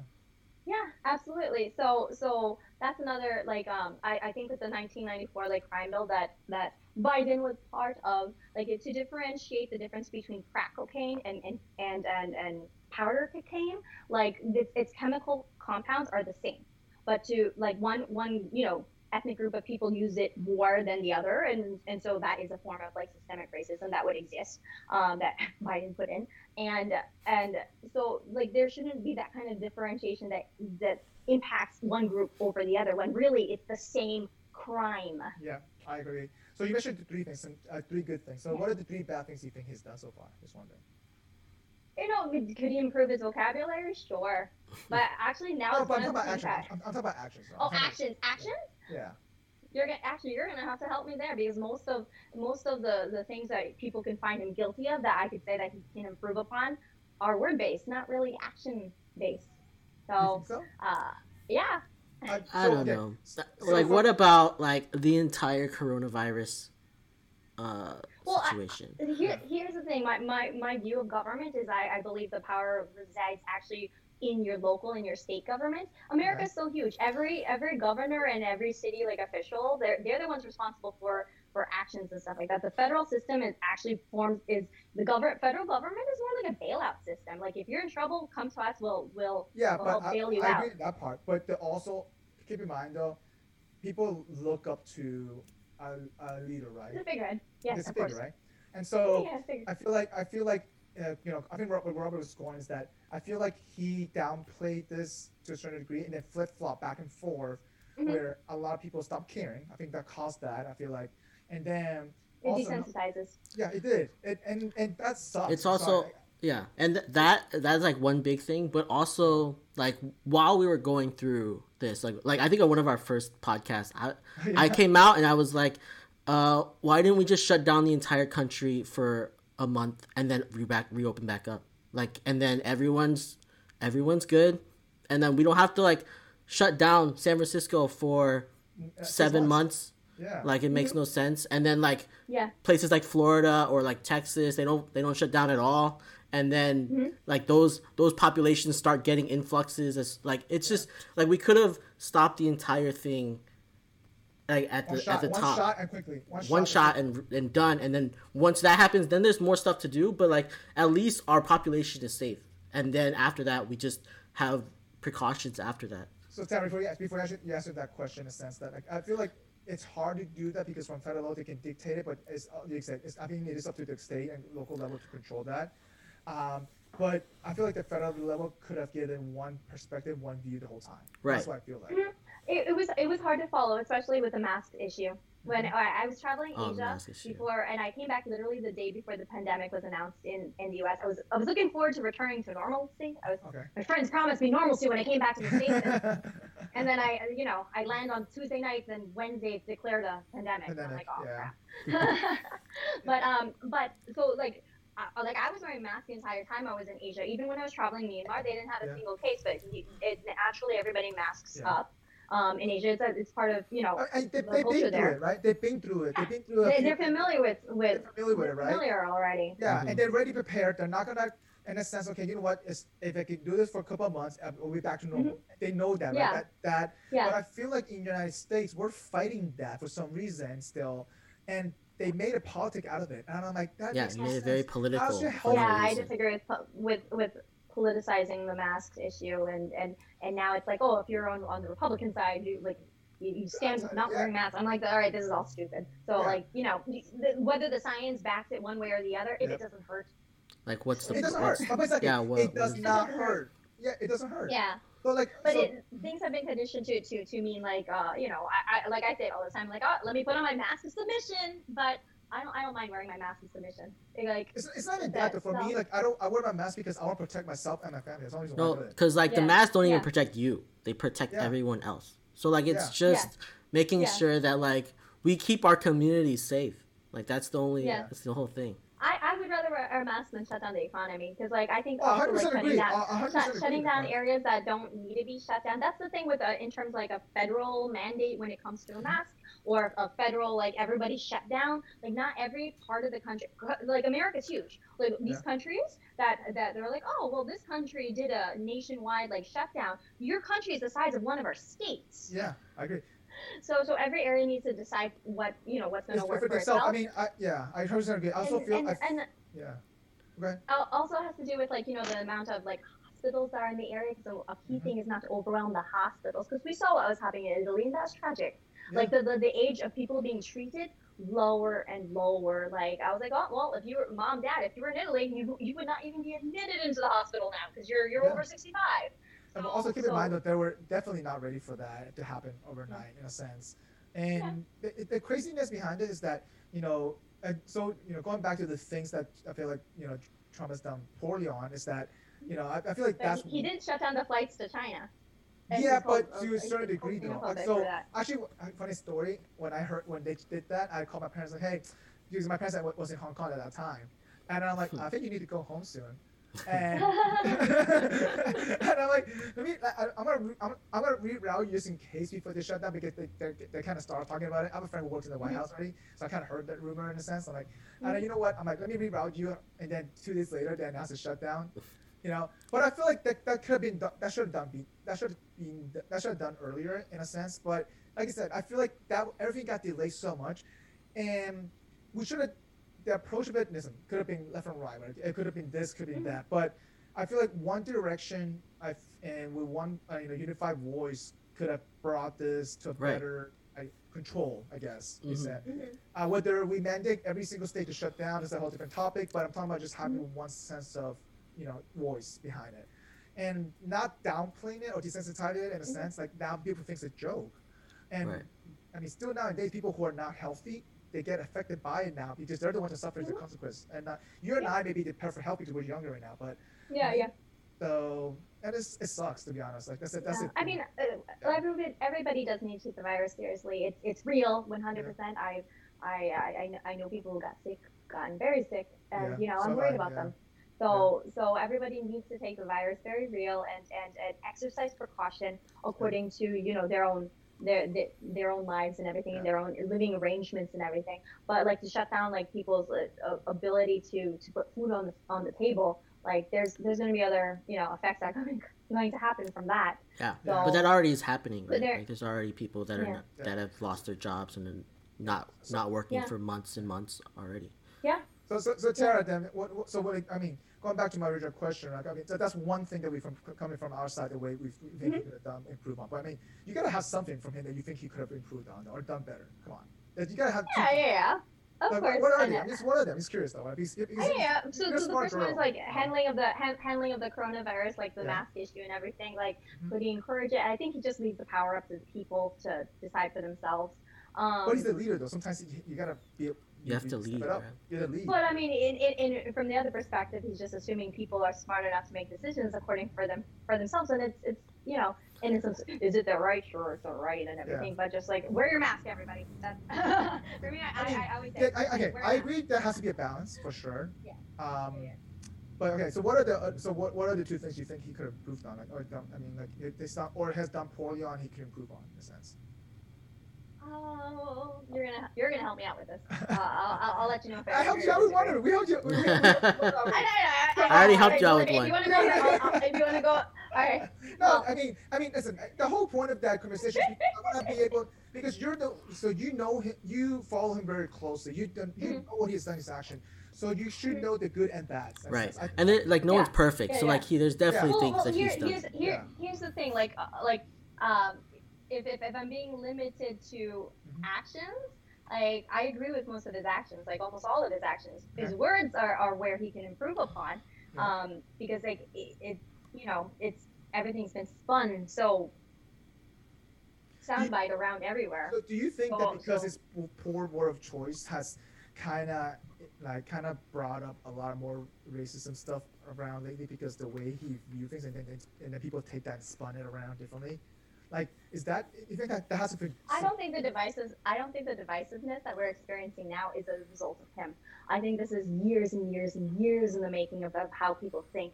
These people don't switch the way they think overnight. Oh, yeah. It's been around for a while, for sure. 100%. Yeah. So a lot of people are pinning it on him, saying like, oh, he's the one who made it this way, or or he's fanning the fire and everything. I don't believe that he's fanning the fire for it. I think that that people will hear what they want to and use and shape it to fit their narrative as necessary, especially like the main thing that I hear from people is always the racism thing. They dump him as being racist, and though he's condemned racism and white supremacy and everything like 300 billionth time and everything, but it's still when we had the town hall just like the other night. Like, it was still one of the first questions that he was asked, that it's, like, exhaustive to, like, how many times does he have to say it? Yeah, I mean... that's what we were talking... That's what I text messaged you about, was because of the debate, on the debate, when they were asked if you will condemn, like...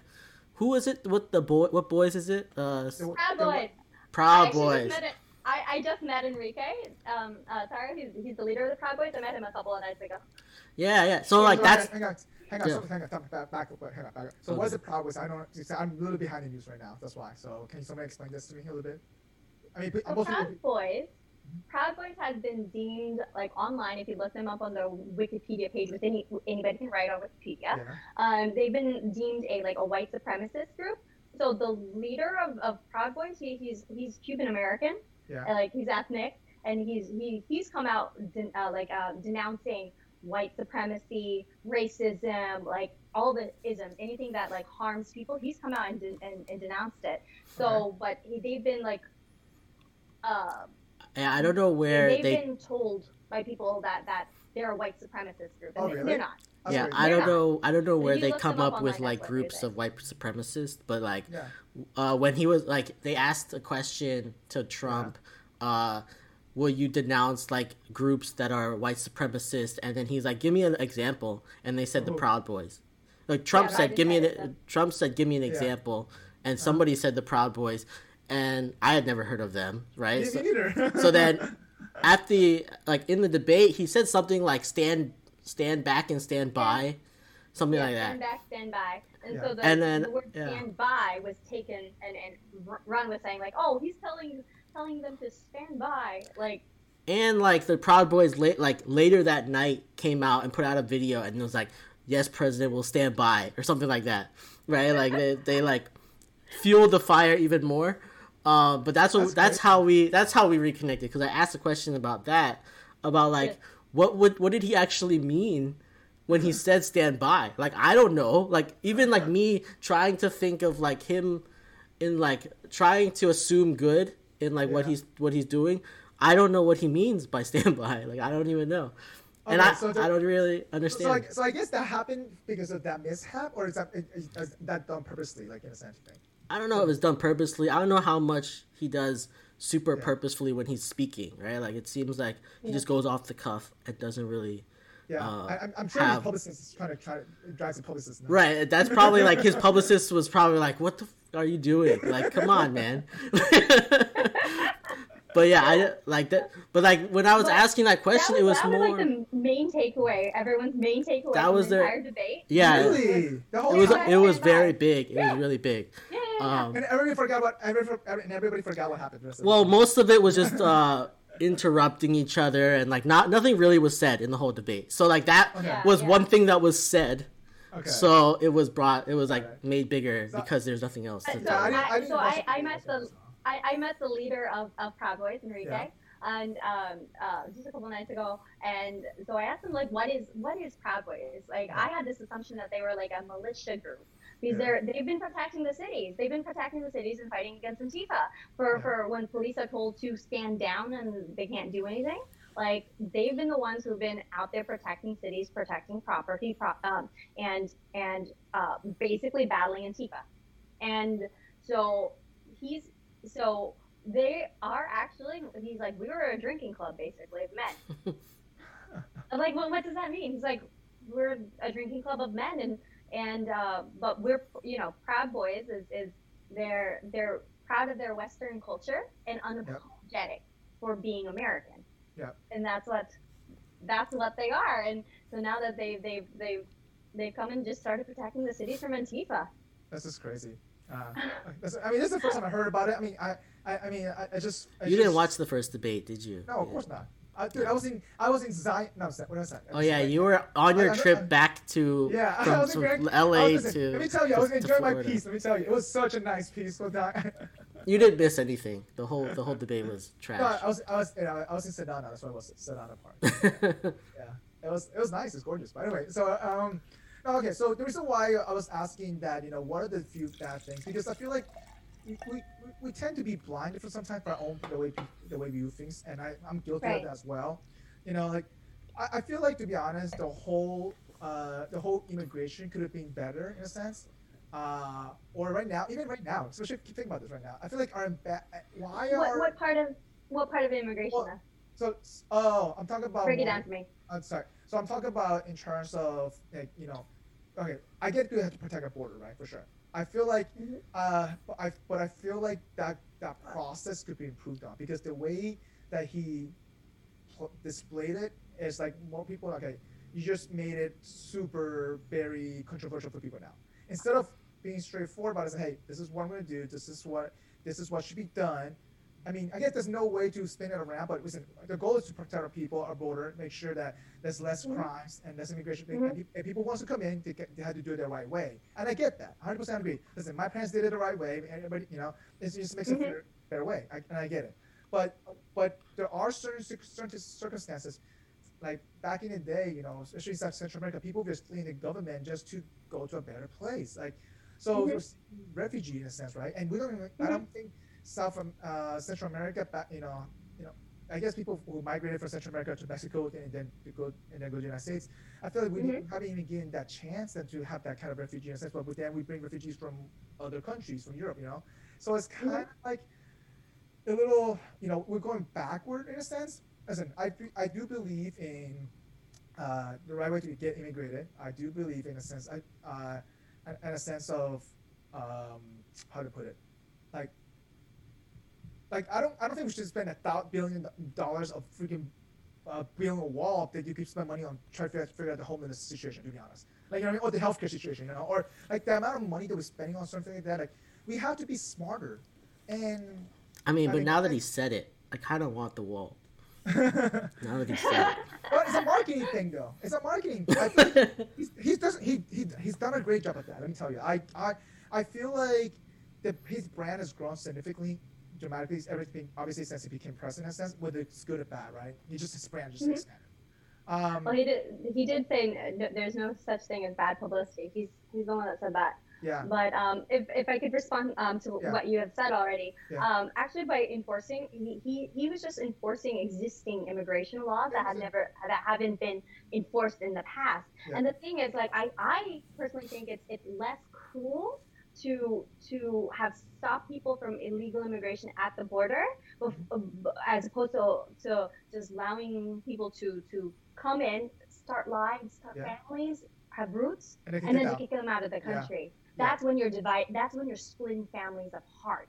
Yeah. I find that to be more cruel. So like, who's actually the deportation king? Yeah. Was actually Obama. Obama deported significantly more individuals from the country than Trump. No, I actually read about that. So during Obama's time, he enforced it a lot, but he enforced it differently in a sense that he did it a little bit more quietly. But also part of it that because right now he has to do it more, I guess, loudly because. But I feel like, going back to what you said, right? He has to do it more loudly because when he was running, he was so loud. That's really what it is.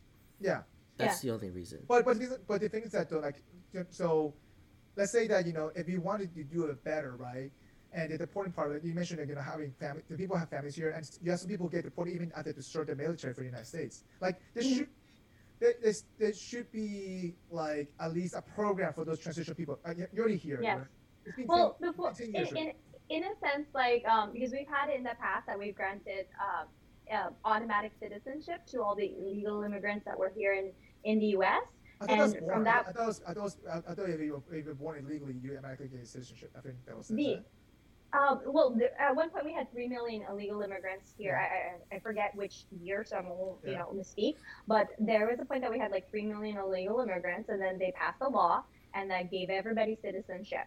And then since then, I'll have to look for it and send it to you. But since then, our illegal immigration problem has only like increased. The thing is, before you can do something like that, you have to secure the borders. Yeah, I agree. And then you can provide a program for those who are already here, because it creates a deficit of people to just kick everybody out of the country, and that's going to be a wrong maneuver. Yeah. So, but before you can create the program and implement the program for giving, because in a sense you would be rewarding people who broke the law.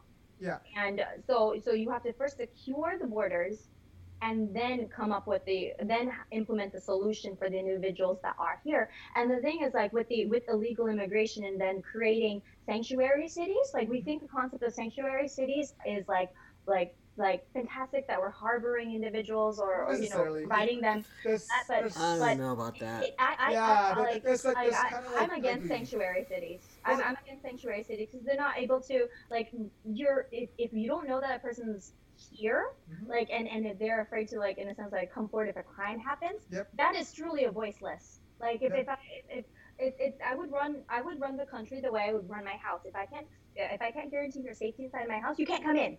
Yeah. Like, I'm responsible. If you come here, like, regardless if I want you or not, you're still my responsibility. I agree, but that's just why I feel like they should have, once you close that border, I feel like there should be a new program that he could have implemented where, hey, how do we transition you into that? I feel like that was a lack of. Even right now, for example, because of COVID, what happened, the whole refugee camp, the Tatini camps right now, and there's some videos out there that's reported by third parties. It's just so cruel. We have our own. But the kids in cages, do you know who created those? When that video footage and everything was was made. Which one? It was during Obama. The kids in cages videos. It was. Camps? Yeah, those camps have been there for a while. I'm not saying that. Yeah, they were implemented actually by Obama's era. Yeah, back in the days. But I feel like he could have. To be honest, if he wanted to do better, he should. That should have been, literally eliminated. It's actually, but like Mike, it's like hard to like implement new laws rather than enforce them, right? So like putting in like enforcing what's there, it seems like an easier thing to do than like being like, okay, we're gonna do this, and then now we're adding in all of these new scenarios where like, oh, these people are okay. Like it seems like a lot more work, and it's harder to get that through, to get that done. But the thing is that so Trump is so good at trying to make everything transparent in a sense, right? Like, and I feel like that should have been one of the first things that he should have addressed to sell that. I mean, I feel like he, in a sense, like if he's trying to do good, this is what he should make it transparent about. Is hey, this is already exists here, right? That he's enforcing existing laws. He's not. He didn't create anything new for that. He's just been enforcing the existing laws. Yeah, but again, that wasn't come out as an average person. They don't hear that. We don't know that. Yeah, we don't know that. You know what I mean? That's true. We don't hear it. We don't hear that. You have to research. You have to research to find out what that's out there. But you and I will do that because we research stuff, right? You and I will do that. But the an average person will not hear. Once they hear one thing, they don't really look into that. It's kind of harder. But then him, I'm sure he's aware that people are making a meme out of him, a joke out of him, or whatever it is, how he is.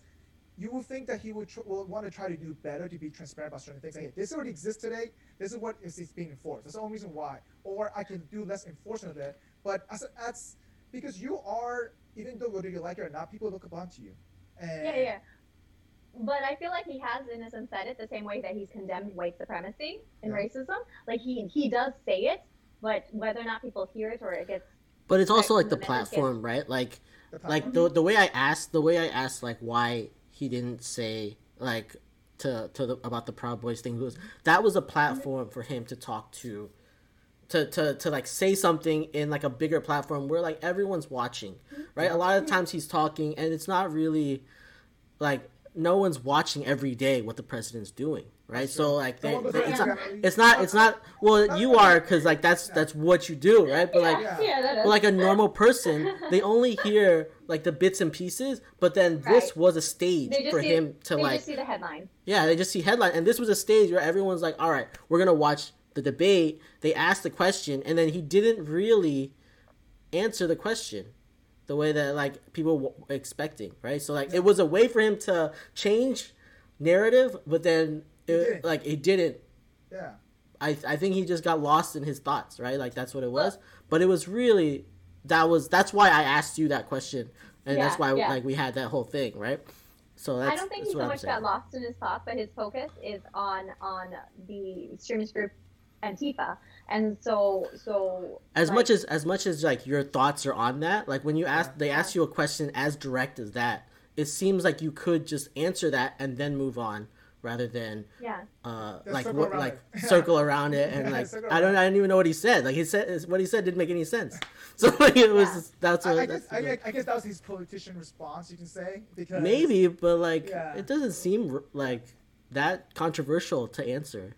Yeah, I guess. All right, so going back to the original question, the reason why I was asking that good and bad question is because I feel like, every politician has his own good and bad. Listen, Obama's definitely not perfect. I feel like I blame Obama for not squeezing the bank harder. Let me tell you, the bank bailouts hurt the shit out of us, and I feel like horrible. Yeah. We were desperate. Listen, hey, even though we were desperate, you could have done something better. I feel like it's a lot of bullshit crap that, but at the same time, they had to actually be done. And the whole thing, I feel like the whole situation with okay, so you're very familiar with the whole healthcare situation going on right now, right? And because you're not working it, and so do you think that he has done a decent job on that, or do you think? Well, I I like the fact that he's taking away the individual mandate part. 100% that part. I'll give you that. And so I'm thrilled about that. And it's still protecting pre-existing conditions, and I think that for me kind of solves the issue for me. Like you're protecting people with pre-existing conditions, and you're removing the individual mandate, which will hurt other people. So So do you think Problem that solved. why do you think that individual mandate was such a big deal at the beginning? Like why did Obama did it in the first place? Do you think? Do you know why? I don't like. Well, So I mean, there has to be a form of, in a sense, like funding, yeah. So I funding feel it. like so I feel like So there has to I be understand enough that people. There perspective. has to be enough Because it's people. expensive. It's Yeah, it's expensive. expensive. There has to be enough people enrolled in it, right? So Yeah. I feel like the whole health insurance get involved in general. Like the whole health insurance, healthcare situation get dramatic. I feel like it's too old school. It has to Yeah. evolve to something. And I think we're in the cuff of that, but it hasn't crossed the bridge yet because I feel like there's no incentive for them to do it because they can squeeze every dime out of everybody. And Yeah. it's sad. Yeah. And the second piece of it is that most people are scared of the way like. So I know a lot of people love Obamacare. I mean, especially my parents because because they're entrepreneurs, right? So they depend Yeah. on it. So and it saved a lot of lives in a sense. But also, I feel like it's not a perfect system. It's the first Right. system. I feel like it should have. I think like instead of downplaying it, he could have. Let's upgrade this. Let's upgrade this to be a better. Let's open this up to the market. Let's flood it with competition so that way it becomes cheaper, right? Yeah. Yeah. Yeah. But he didn't do that. I feel like he just downplayed it. I'm gonna cut funds of it, make it more expensive for everybody to afford it, and all the poor people cannot afford it. And like, it just defeats the purpose. Like, if you want to do something better, I feel like that's the best way to go about. But also, I feel like he had to handle the pharmaceutical side thing as well because I feel like that plays a role into that. And pharmaceutical has a huge lobbyists in the government, so I guess. Yeah. Well, he did decrease like the cost of like penicillin and Yeah, insulin. he had to pass that. I know he passed executive order for that piece. I think. Yeah. Mhm. So, Mhm. which is great and I feel like that was a big stepping stone in a sense. But in general, like, I mean, ultimately, that's still not gonna stop the pharmaceutical lobbies, regardless. So, Mhm. but anyway, but one thing though, like, if he wanted to address the healthcare situation and unify people, I feel like that could have been a good topic to unify. Upgrade the system of Obamacare. It's not perfect, of course. It's shit. It's hurting a lot of people, and a lot of people pay Yeah, for it. yeah. I mean, actually, quality of care I think has gone down, or access to networks and everything has gone down for everyone by Yeah. having Obamacare. I mean, I know from like it was my parents' perspective on Medicare. Yeah. Their access, their costs have gone up Yeah. a lot. And Yeah, people- I'm surprised that your now, parents now they have are less off. your le- parents less were access. liking it. My Uh-huh. my parents just did not like. My dad hated it. He was like, it's so expensive. well, Oh compared yeah, to my anything. my family doesn't like. Yeah. No, I was talking about Mike. that. Well, no. The reason why it's expensive is because there's no competition in it. It's gone Yeah. down. The reduction's gone down. Yeah. People left it because so my parents listen. They loved it because when they have private insurance, they were paying shitload out of pocket as an entrepreneur. Their own restaurants, right? So therefore they have paid everything through the restaurant. But then and part of it is that once Obamacare came out, it was part of this because of income due to the certain income, it was subsidized in a sense. So they love that part, but but every year that I guess competition left, it went up, the prices went up, less coverage, less network, and that just happens, right? But if you imagine you can flood that with competition, let me tell you, the coverage, the pricing will drive down dramatically, and more people will jump into it. It kicks that cycle in, and we tend to, and we, I don't know why we don't do that.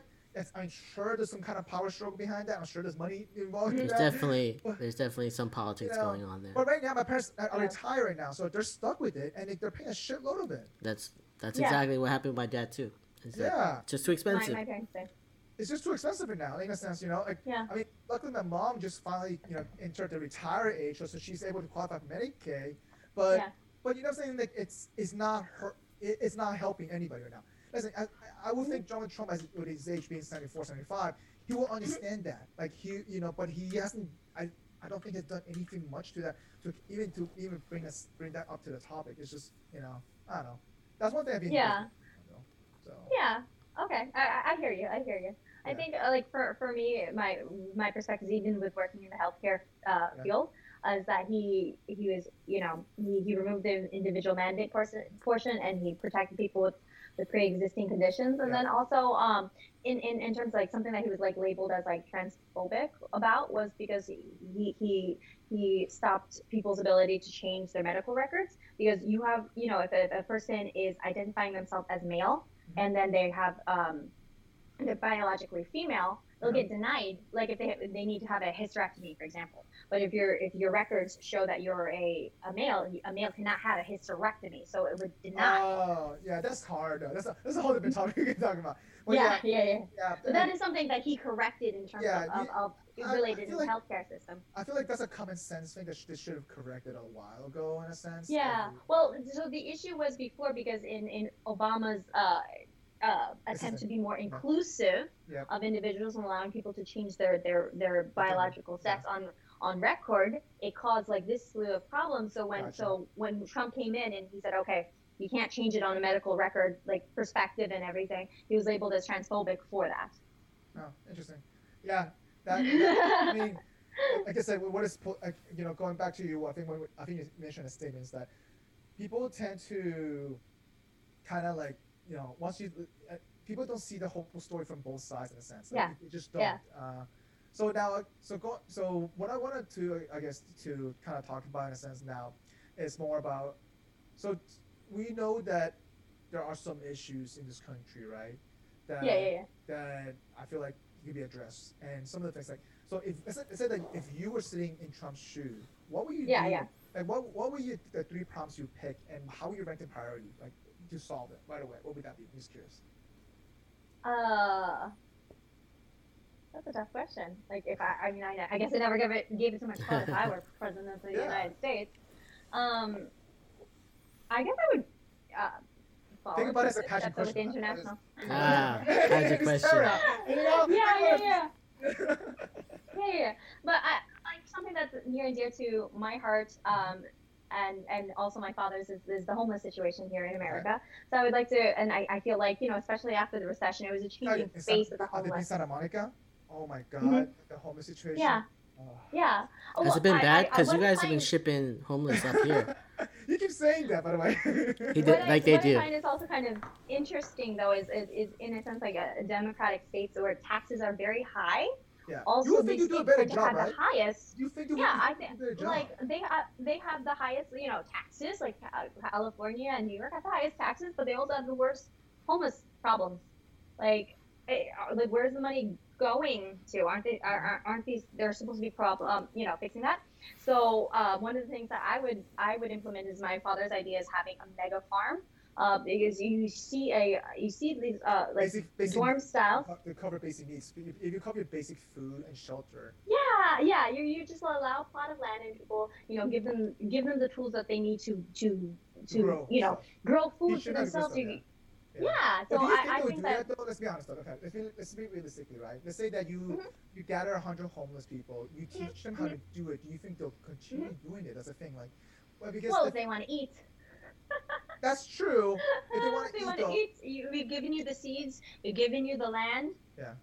To farm it, and they've had successful models of this approach on smaller scales that have been implemented in the UK, and there's a couple actually farms that exist here in the US for that as well. And so I'd like to see there's so much because America has so much farmland. I agree. We have a lot of land, and then in the sense is our homeless populations are concentrated in the cities, and so you have there's not a lot of space there though. Yeah. So if you in Hawaii, they will give you a ticket if you're homeless to leave the state. It's not a solution for homelessness, but I guess it's a solution for Hawaii. Yeah. But if we were to create a larger farm scale and just give people here's a dorm, here's the facilities to live, and then also it gives them an opportunity for having a productive role in society. So do you think about this? Actually, that's a good way to put it. It gives them a sense of purpose. To think about that. So a lot of homeless people have that mental issue, right? It's because, and that I think that has to get addressed first, but also part of it because when you have a mental issues because you have a breakdown that came from something that you lose a sense of purpose in life, you lose a sense of purpose of what you want or need, and I feel like establishing a sense of purpose in life, it will kickstart more to be driving, but also though we have to address that mental part of that, and it's hard. It's so hard because it takes a lot of resources and effort. Yes. Um, Yes.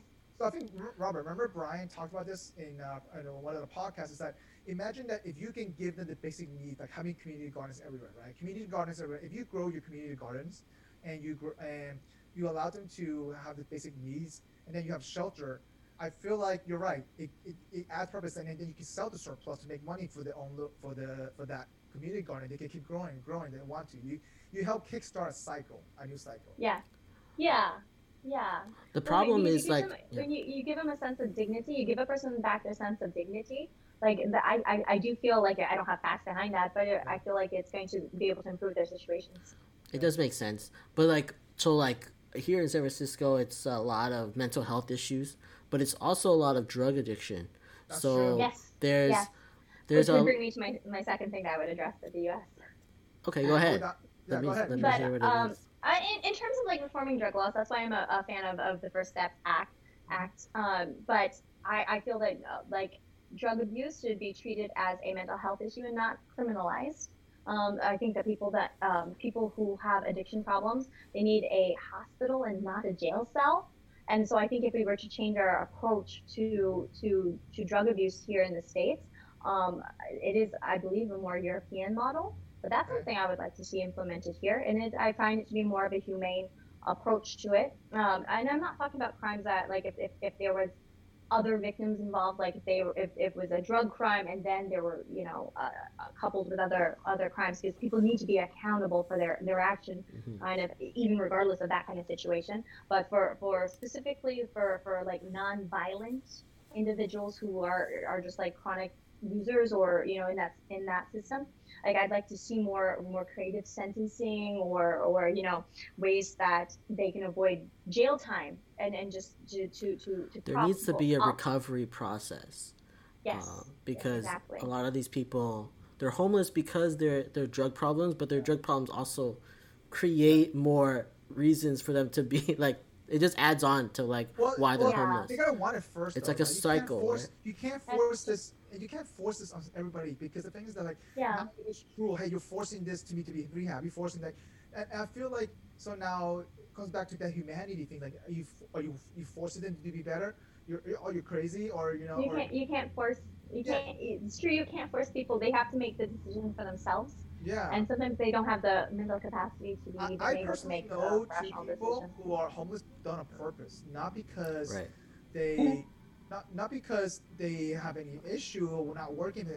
They just want to live simpler life. They like living on tent. Yeah. They don't want to deal with debt. They don't want to deal with anything Yeah. like that at all. And Yeah. they're perfectly healthy and fine. They find food. They work whatever they need. But they're purposely homeless. Yeah. But I think in a sense, like the mega farm is going to be more of a catering towards those individuals, because I do know individuals that are also like that. Yeah. So in which case, if you know people like that, I know people like that, I guess, Yeah. it's well, a thing. There's a population that are like Yeah, that. well, it's just people who want simple life. That's what it comes down to, right? It's a simple Yeah. lifestyle. Mhm. And Yeah. And to be honest, in a sense that they deal with the homelessness, it's not going to resolve. It's not going to be solved overnight. And there's going to be always a small population of homelessness because they choose to be. But for someone who's doing drugs, right? They don't even know they want to recover from it, because Yes. There's There's going to such a be more of that kind of like social aspect to it, but like in terms of groups that could benefit from a system like this would be like the individuals that you described, and also people who slip in and out of homelessness, and that it's not necessarily that they're like chronic within their life. Because like to stay out of like being homeless, like the I'm gonna say it's the Brookings Institute. I might be incorrect about that for my sources, but there's 3 things that's going to that will decrease your probability of being in poverty in your life. And then the first one is to finish high school. Finish high school. Wait till marriage to have kids to avoid being a single parent household, and then I feel like that's not work a full-time job. Like do those 3 things and you will not be in poverty. But I feel like those 3 things are not taught in a lower class society. You think about it? Yeah. It has to do with also culture. Yeah, culture. Different culture. Yeah, that's a cultural thing. I don't think that's a I class think it's thing. both. I feel like it's. You don't really see in a sense like Asians in America like they're actually the highest earners. Like Mhm. they still evaluate. There's still areas that we need to evaluate in terms of like Yeah. cultural studies, but there's something there. There's something there because you don't see No, like I I agree. used to 100% I agree. used I used to volunteer at homeless shelters. I never saw Asians in a homeless shelter, and I've like seen more. our parents are all immigrants to the country, and we like the families that I know that are immigrants, they're not in cycles of poverty from Right. generation to generation. No, they're not. You They 100% agree. They're willing to work hard, whatever it takes to get out of that. In a Yes. Right. sense. Yes. So my parents, my grandparents were farmers in China. Migrated to South America. They're still farmers, but they got out of that cycle. My mom, both my parents are just hard workers, work in restaurants. Stuff like Yeah. that. And like you're right, because you're right. It is installed in a lot of cultural mindset. Listen, if my parents can do it without having a high school degrees, let me tell you, I feel Yes. like I, Yes. there's a way, and it's Okay. it is it is a good way to mentality. It definitely had to do with some of your culture. But is it culture in a sense, or is it also part of it is where you grow up at and the lack of education or awareness that's being shown? I guess you know what I mean. Like, oh hey, the It government. determines on the values of That's that. Yeah, It that determines returns on it depends on the values because I feel at least Asians in America there's a high emphasis that's placed on education. that's true. Health and education is something that breaks that cycle of poverty. Groups I've been involved with, like in the Philippines, like one of the you're required to have shoes to go to school. Yeah. So one organization that I'm involved with is Flops Flips, and we send Nice. shoes to the Philippines. Flops for So that way Flips, these I like kids that name. these kids That's actually can pretty have- catchy. That's really Yeah. catchy. Yeah, flops or flips. And so we send sandals and shoes so that way these Yeah. these impoverished communities they have access to having shoes and then therefore they meet the requirement to be able to go to school. Yeah. And it's another organization that I've partnered with is Happy Fish Kids, Happy Farm Kids. And so the children in these communities that never even saw college, Yeah. like some of them are now like first and second year of college That's really great. through the organizations and everything. So it's what's going to break that cycle of poverty is going Yeah. to be education. That's true. And do you feel like a lot of I guess let's just focus on the United States, right? So you know there's a lot of talks about how there's how the lower there's a whole the whole system being rigged in a sense. And I feel like it is done like that, and it's because how the history was built. Like I really feel like the system itself, it was definitely not built fairly, but also it's a mindset of it too, right? I do feel like there's a lot of people who persevere behind that mindset in a sense. Yes. And And that's why I say, in a sense, like you like, as long as you don't give into a victimhood mentality, yeah, like whatever's going on around you, like yes, life's unfair, but do something about it. but going back to education, I feel like education is not just about books. It's also about Yes. educating that awareness, creating your own awareness, creating your own mindset. And I feel like that's a lack of that here. I feel like in the Asian culture, like it's pushed. Okay, as long as you work hard, put your mind into it, you can get it done no matter what. Yeah. That's why I Yeah. feel like that's being taught, at least in Yes. I do believe that in Asian culture that is a value and a lesson that we're taught yeah, 100%. that's 100% for sure though. So now, okay, so what's your third issue you resolve? So that what's that? Okay, so- One, two, three, Yeah. Is So, that right? one is the homeless issue, and then and also drug. the drug. Like What's the third this is the third one. Okay, so this is more of like a wish list. I would implement multi-party systems in the USA. I would like. I have no idea how that could ever be accomplished. It's such But it like, was you know, before. figment of my met. Didn't we I have know like we had like the we two-party started with and we started with like a few and then it became 2 or 3. Yes, It's- yes. I mean, we had Federalists. We had Yeah. back in the day. Back in the day, the Republican Republicans, yeah, yeah. the Republican Party came into the scene actually to fight Yeah. racism and they were the abolitionists. Was Yeah. the history of the party.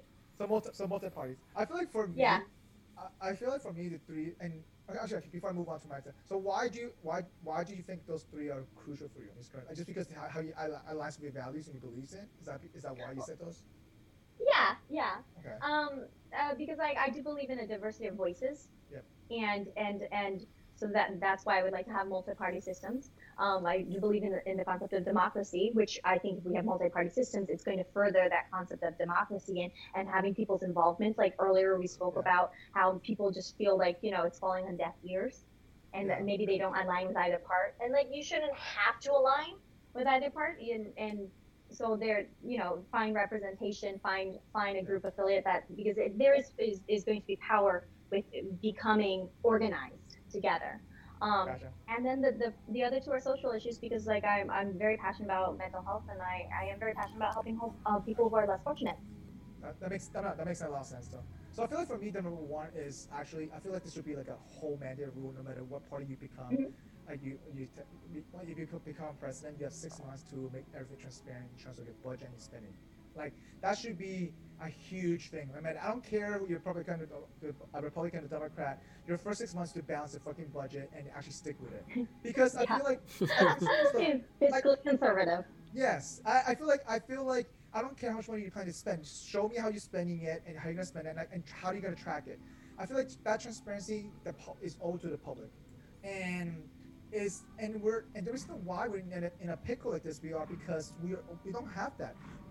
Being a debt economic society, we have to have that, but we don't. And I think because of lack of that, right now we're spiraling into cycle. And my biggest issue is the whole economic situation that people are not seeing in the next year or two, and that's like one biggest fear because that could lead to other stuff. And so I feel like that as one issue to resolve. And I think the second thing I mentioned earlier for me was the healthcare situation. That could be an easy fix. It's just people need to. I don't think it's easy, but yeah, I think all of this is pretty difficult. Like fixing the immigration issues and because people want to come to the U.S. Absolutely, we're all over. I mean the healthcare piece. So the healthcare part of it, I mean, like, okay, there are some things that you could implement right away, but the things that the greed is there, the power, the power to greed is there, and that's the reason why. And I feel like healthcare being for profit in a sense kind of hurts that. That's true. But the other side of that is like we want to like pride ourselves on becoming like the most innovative to have the best healthcare system and everything, and it comes at a cost. Like when they compete, like the best things come out of competition. Yep, that's 100% good. Yeah. And in order to do that, you have to incentivize an environment for those to do that. But right now, I feel like there's only a handful of pharmaceuticals that controls that. It sucks. And I mean, there's big bucks in pharmaceuticals. Which why is a drug that is so cheap in one part of the world so expensive here? Yes. There's no reason for there's no reason for that. Yeah. But I mean, that's the healthcare piece. Okay, it's not easy to implement, but I feel like this very easy. It could be a lot it's all easy right away. And the third thing for me, I feel like it's the view on American. I feel like as American perspective, I think the view that I guess if we can help ourselves to fix our own image in a sense, because I think that goes back. It's so important because, like you said, being proud of being American in a sense. Like, listen, I love this country. It gave me opportunities I need in a sense, and I'm definitely proud to be an American in a sense. But however, I feel like most people aren't in that to a certain degree. But that's also has to do with the leadership, and I think that has to do with from the local perspective all the way to federal. And I feel like the way we view things, and we have to do it in a balance where, like, okay, we're not egoistic, we're not arrogant, and it has to come from a way of living and a culture, a lifestyle that we come from, but also because at the end of the day, I remember going to Europe in the early 2000s, like people like, hey, oh, this arrogant American in a sense, like it's just the way it get perceived as, and obviously not everyone's like that, and it just takes one bad apple to ruin for everybody sometimes, and so, but there has to be a better way to address that, because I feel like if we're unified more, I feel like we can fix that image, but we're not. We're not unified. We're very diversified in a sense, and we all split our different perspectives, and our mentality's not there. So, do you think it's like a generational thing? Because I don't see anyone from the boomer generation saying that they're not proud to be American, versus our generation seems to be much more like, oh, I hate like where our politics are at and all this stuff. Like it seems like a generational thing more than it is a. I think part of it is a generational thing because it's what we surround ourselves, our current environment that our boomers created for us. To be honest, think about that. Millennials. I mean, like our parents struggled I can't say Yeah. that my life's been a struggle. Yeah, at it all. might be that we haven't experienced the struggles that they felt, so then Yeah. we don't Yeah. see, like, we're just too They spoiled fought to for know the food. difference. Yeah, I agree. So the reason what they worked on was that okay, they make sure that we don't struggle as they do. So now we have the Yeah. free time to think about stuff that should better our Yeah. next generation. But we don't do that. Right Yeah. now we're shooting ourselves in the foot. We should be The point of every generation is to better itself, and that's what we need to focus on. yes. Like 100% thankfully our parents had our parents fought the struggle to survive so that we Yeah. could have the opportunity to live. Yeah, and to talk about to make sure that if we push forward to have a better life, for example, better equality, better opportunity in a sense, and it's really scary because this gonna come. For me, I feel like this leads into my next question is that a lot of people fear some stuff could happen, right? So Yes. so how about I'm sure everyone has fears, right? And especially for this country. So do you have any fear for this country? What could happen? Just wondering. I mean, there's a reason why you're being vocal. There's a reason why. Yeah. I'm just curious. What is your? I fear my voice being taken away. Actually, Okay. I do. In terms of First Amendment. So from a literal perspective, yes, First Amendment means that you cannot be arrested for your opinion and everything. Yeah. But there's forms of social mob justice that's occurring on that are not in line with that value. Okay. And so even in the sense like, though I can't be arrested, I can be thrown in Facebook jail, which, okay, that's not the end of the world, it's just Facebook. Yeah. But when people are being, when they're losing their jobs over their political opinions, like, yes, you're not literally being thrown in jail, but you're losing your livelihood. Life. Yeah.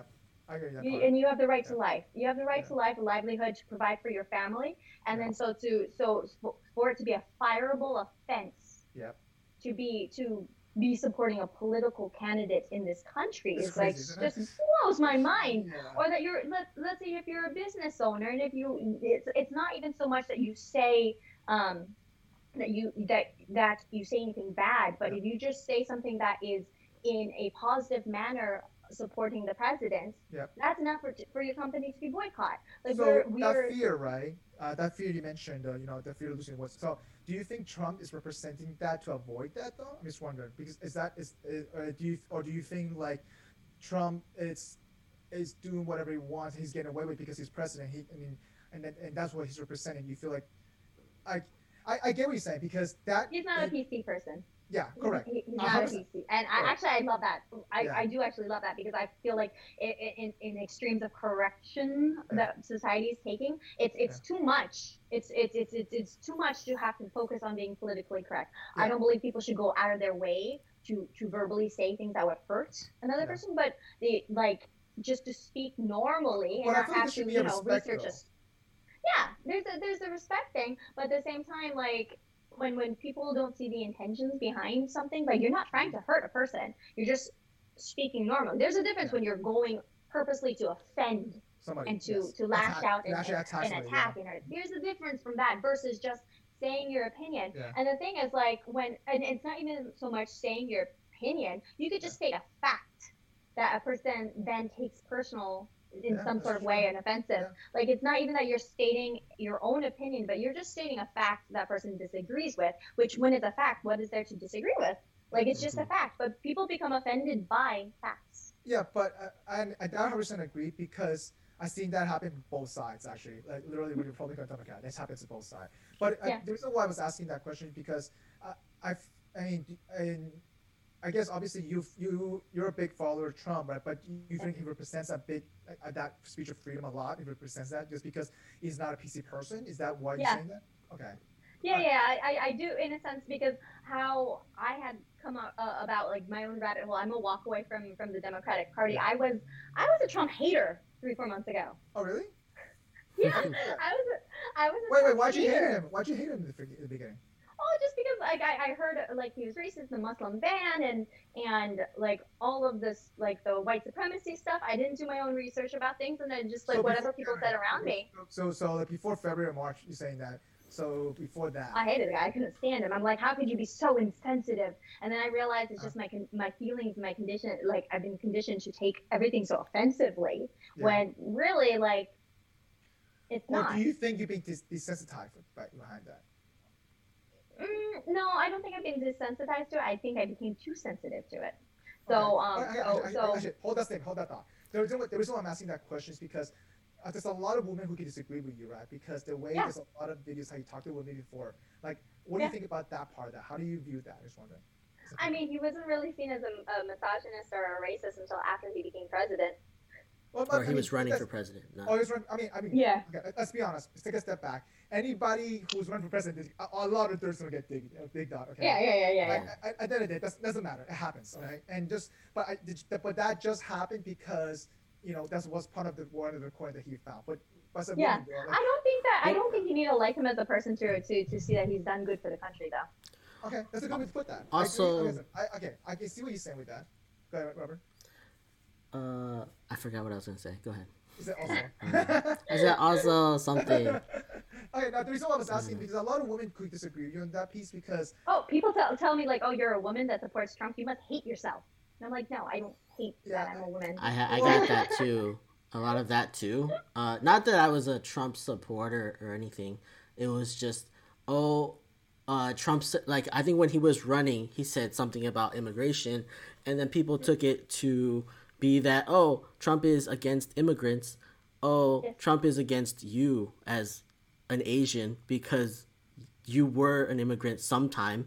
And I felt like that's just like pulling things out of proportion to an extent that like you just like extrapolated times 20 what he said. And then make it mean the worst. Yeah, thing and then blanket Yeah. the whole everything. It just made no sense to me.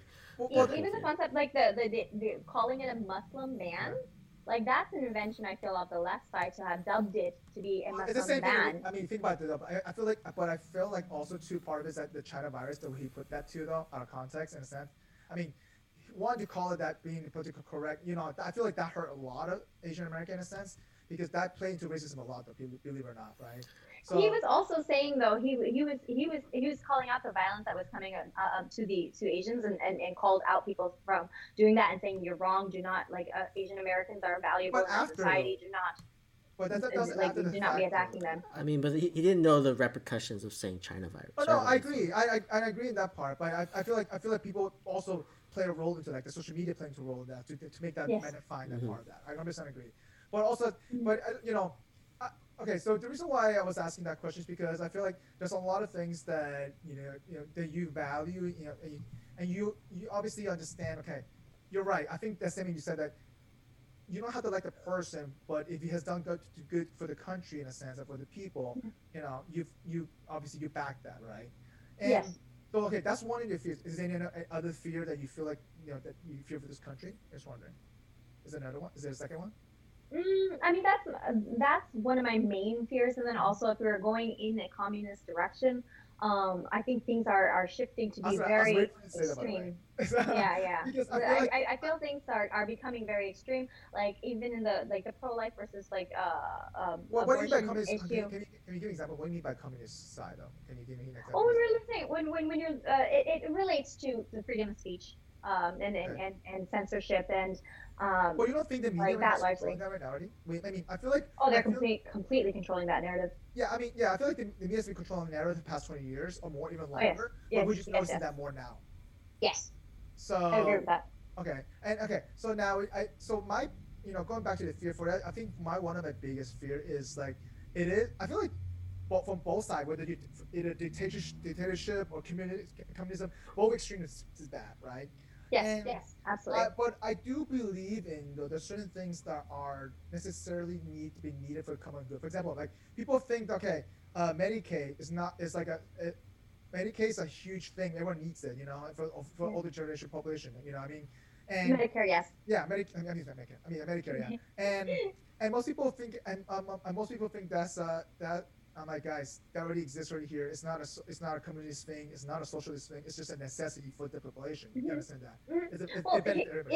There's a difference between implementing social programs that are meant to benefit and help people, then versus like the ideology I agree. of the people Well, that and attitudes. and that's the thing that view and that perspective, in a sense, it's mingled, and they purposely dilute that and make that as a bad thing.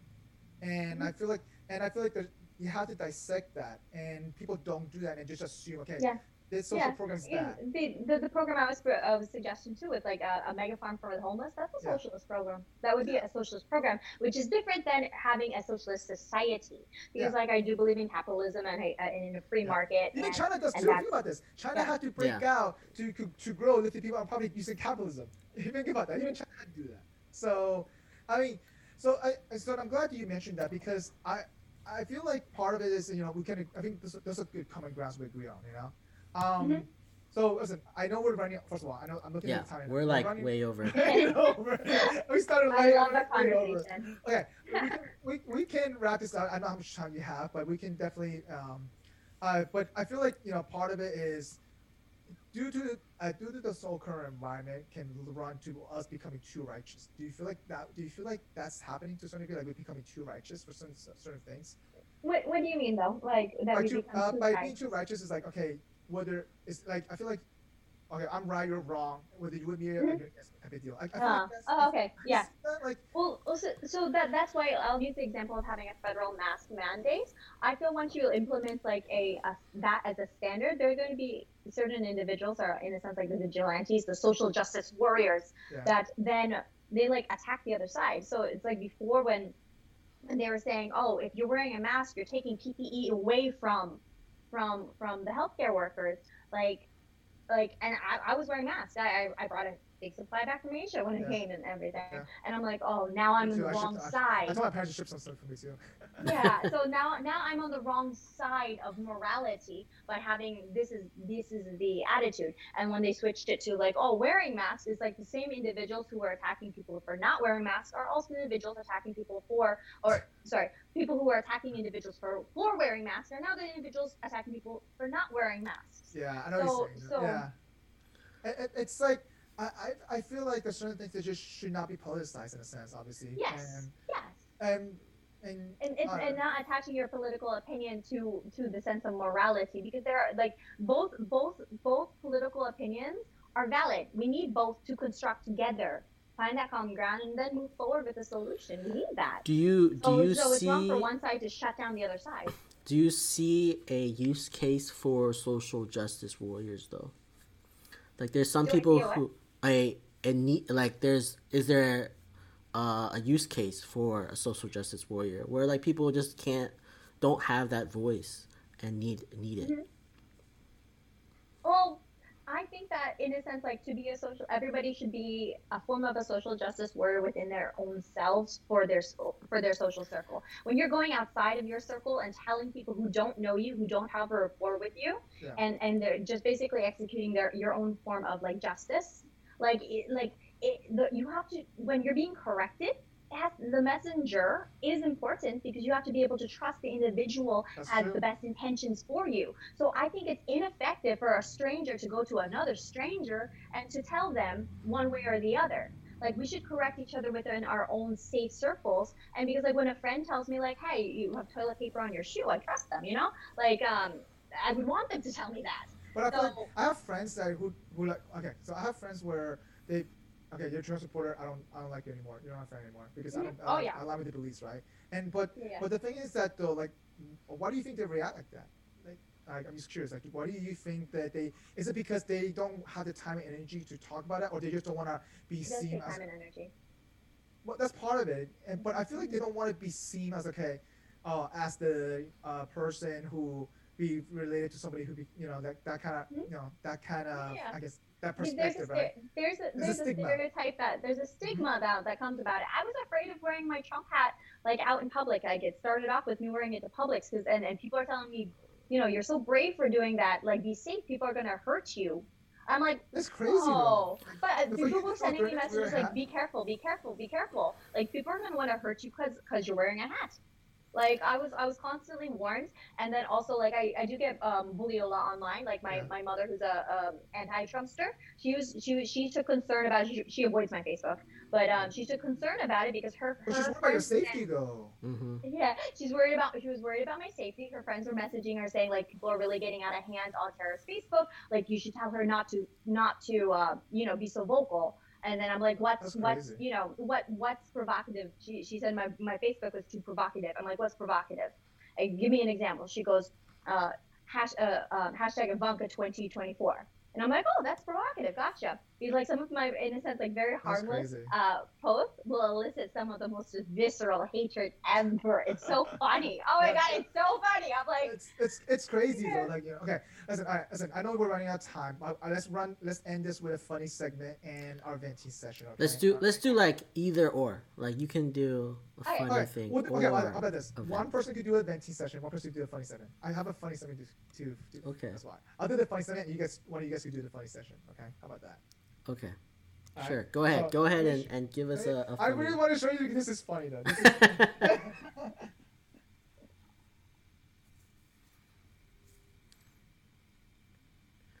All right, Tara.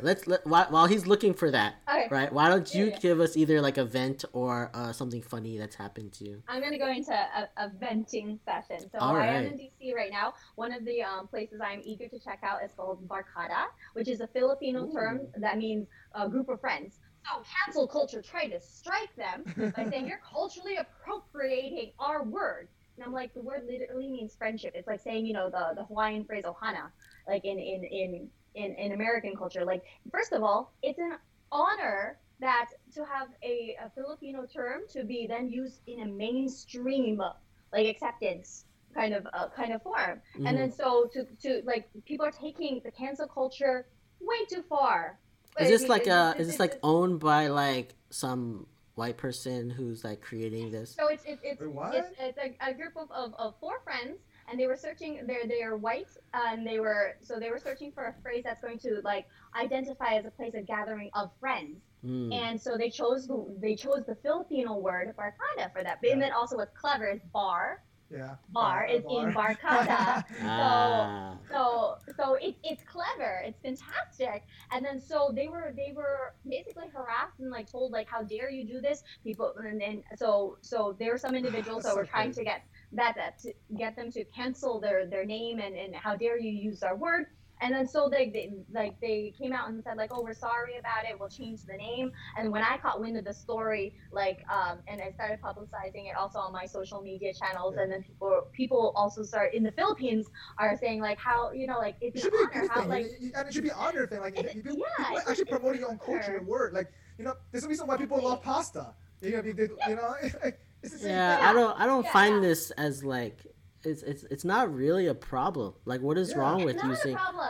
It's not a problem. So people in the Philippines are like, really, like Filipino Americans, they have too much time on their hand. They have really no real world problems. Yes. If this is the problem that they have, that a bar of white people are calling it barkada, because it's actually an honor to have a Filipino word. They could have so many options. Do you think the Filipino word? Do you think the people that are against it are Filipino, or are they white as well? Interesting question. I feel like it's more SJW than it is like Filipinos. Yes. I mean, like when I've gone to different like Paint the Trump rallies, the BLM protesters, none of them they were all white. Oh, really? I feel like that's how it is, because they have the time and energy to like look up stuff like this and get mad. I don't think a Filipino person would be like, man, I really hate this name, and like, who even looks at it and be like, oh, that's a white person's like 4 white guys made this restaurant. I'd be like, I don't care, like, let's go to the restaurant, try it out. Like, that's so I'm really excited about checking them out while I'm here in DC. Nice. All right, so my funny thing is I sent a video across the chat. Okay, I'm planning to do this in my Halloween costume or some version of this. All right, let's take a look. Yeah, watch. Take a look at it on your phone. Is there like music to this? There's a sound. There's a sound in it. Okay, let's see. What is? Who up in there? Who up in there? What the? Who's up in there? That's such a clever Halloween costume. Oh my god, TikTok. Oh my god. Oh, TikTok. What a costume. Oh, we're gonna just... Wow, that's fantastic. Right? A porta potty. I love so Tara. One thing I love making Halloween costumes. That's why. So like I always trying to find funny things to create. You know. So that's. I'm still So creative. I'm still like mind blown that you're going to parties and stuff. Oh, so okay. So I was telling Robert, I think I'm gonna as one of my optional Halloween costumes, I'm gonna wear a full biohazard suit, and then. And Perfect. Yeah, and then not only that, in my backpack, I'm gonna have a giant backpack of vodka and just spray people in the mouth to clean it or something, you know. I don't know. Like, I don't even know why you're going to parties, but like, it's a funny costume. It's a funny costume. So like, who's gonna like have you spray them with vodka? Okay, so back in the UF days. More for you. No. Think about this. So back in the UF days, when we used to go to the house party, Colombian house party. Yeah. If in order for you to come into a Colombian house party, you gotta open your mouth and they shoot a water gun of aguardiente in your mouth. I get So it. in order for you to walk in, so that's the reason why I got the idea from. And then not only that, I was thinking because if it's gonna be dark, I'm gonna put neon LED lights around it so it glows like a stick man, like a little stick man, working stick man. I like it. I think it's fantastic. I just think I wouldn't be at a party, so I wouldn't even have these like. I'll be safe. Don't worry. You'll be safe, and then you're spraying people with vodka and stuff. Alright, listen, Tara. It's disinfectant. It's better than bleach. So. All right, let me send you guys what my funny thing was. All right, let's see. It's just this funny. Somebody sent this onto our Chat. our random or we have at work we have a social dank memes. So people sent this as like a dank meme that we have. Hang on, it's loading GIF. So for people who are watching this on YouTube, sorry, not watching this on YouTube, is a people who picture- listen. It's a who listen, picture of the Cookie Monster sitting at a bench looking out into the water, and then it says, "When people ask me why I'm always snacking," and he says, "Without my cookies, I'm just a monster." That is so good though. Aww. It's so sad. It's so good. It's so sad, but this is work from home. This is work from home now. Oh, that's so crazy. Fantastic. All right, listen, Tara, I appreciate your time. We definitely need to do a part 2 of this. Yeah, we definitely need to Yes, have I you on love- again. The time just flew by. Absolutely. Just flew by. Oh my god, it did. Yeah. So where can people find your YouTube channel? What is it? I don't know. It's above us probably. Can you tell us? Yes. Yeah. Please search out the Polish American Brotherhood on YouTube and subscribe to me. There we go. And, All right. I'm sure probably we'll cross over in more episodes for sure though. Again, Sure. Oh, fantastic. no, thank you for having. Thank you for coming in. All right, take it easy. Yeah. Have a good night, guys. Everyone listening, subscribe to our channel. Go to our website, gfothoughts.com, and leave us a comment. Tell us if you're a Trump supporter or a Biden supporter or none of the above or whatever. Yeah. Let us know what you think about this episode. All right? Yeah. All right. We'll Have see a you good next time. night. Yeah. Peace. Thanks for joining us for this episode of the Gluten Free Organic Thoughts podcast. As always, we appreciate you. If you are watching us on YouTube, please don't forget to subscribe to our channel, like this episode, and leave us a comment. If you are listening to us, please leave us your honest review on your preferred podcast listening platform. And as always, you can find us on social media at Facebook, Instagram, and Twitter at GFOT Thoughts. Drop a comment and give us some feedback. We would love to hear from you. Until next time, see you then.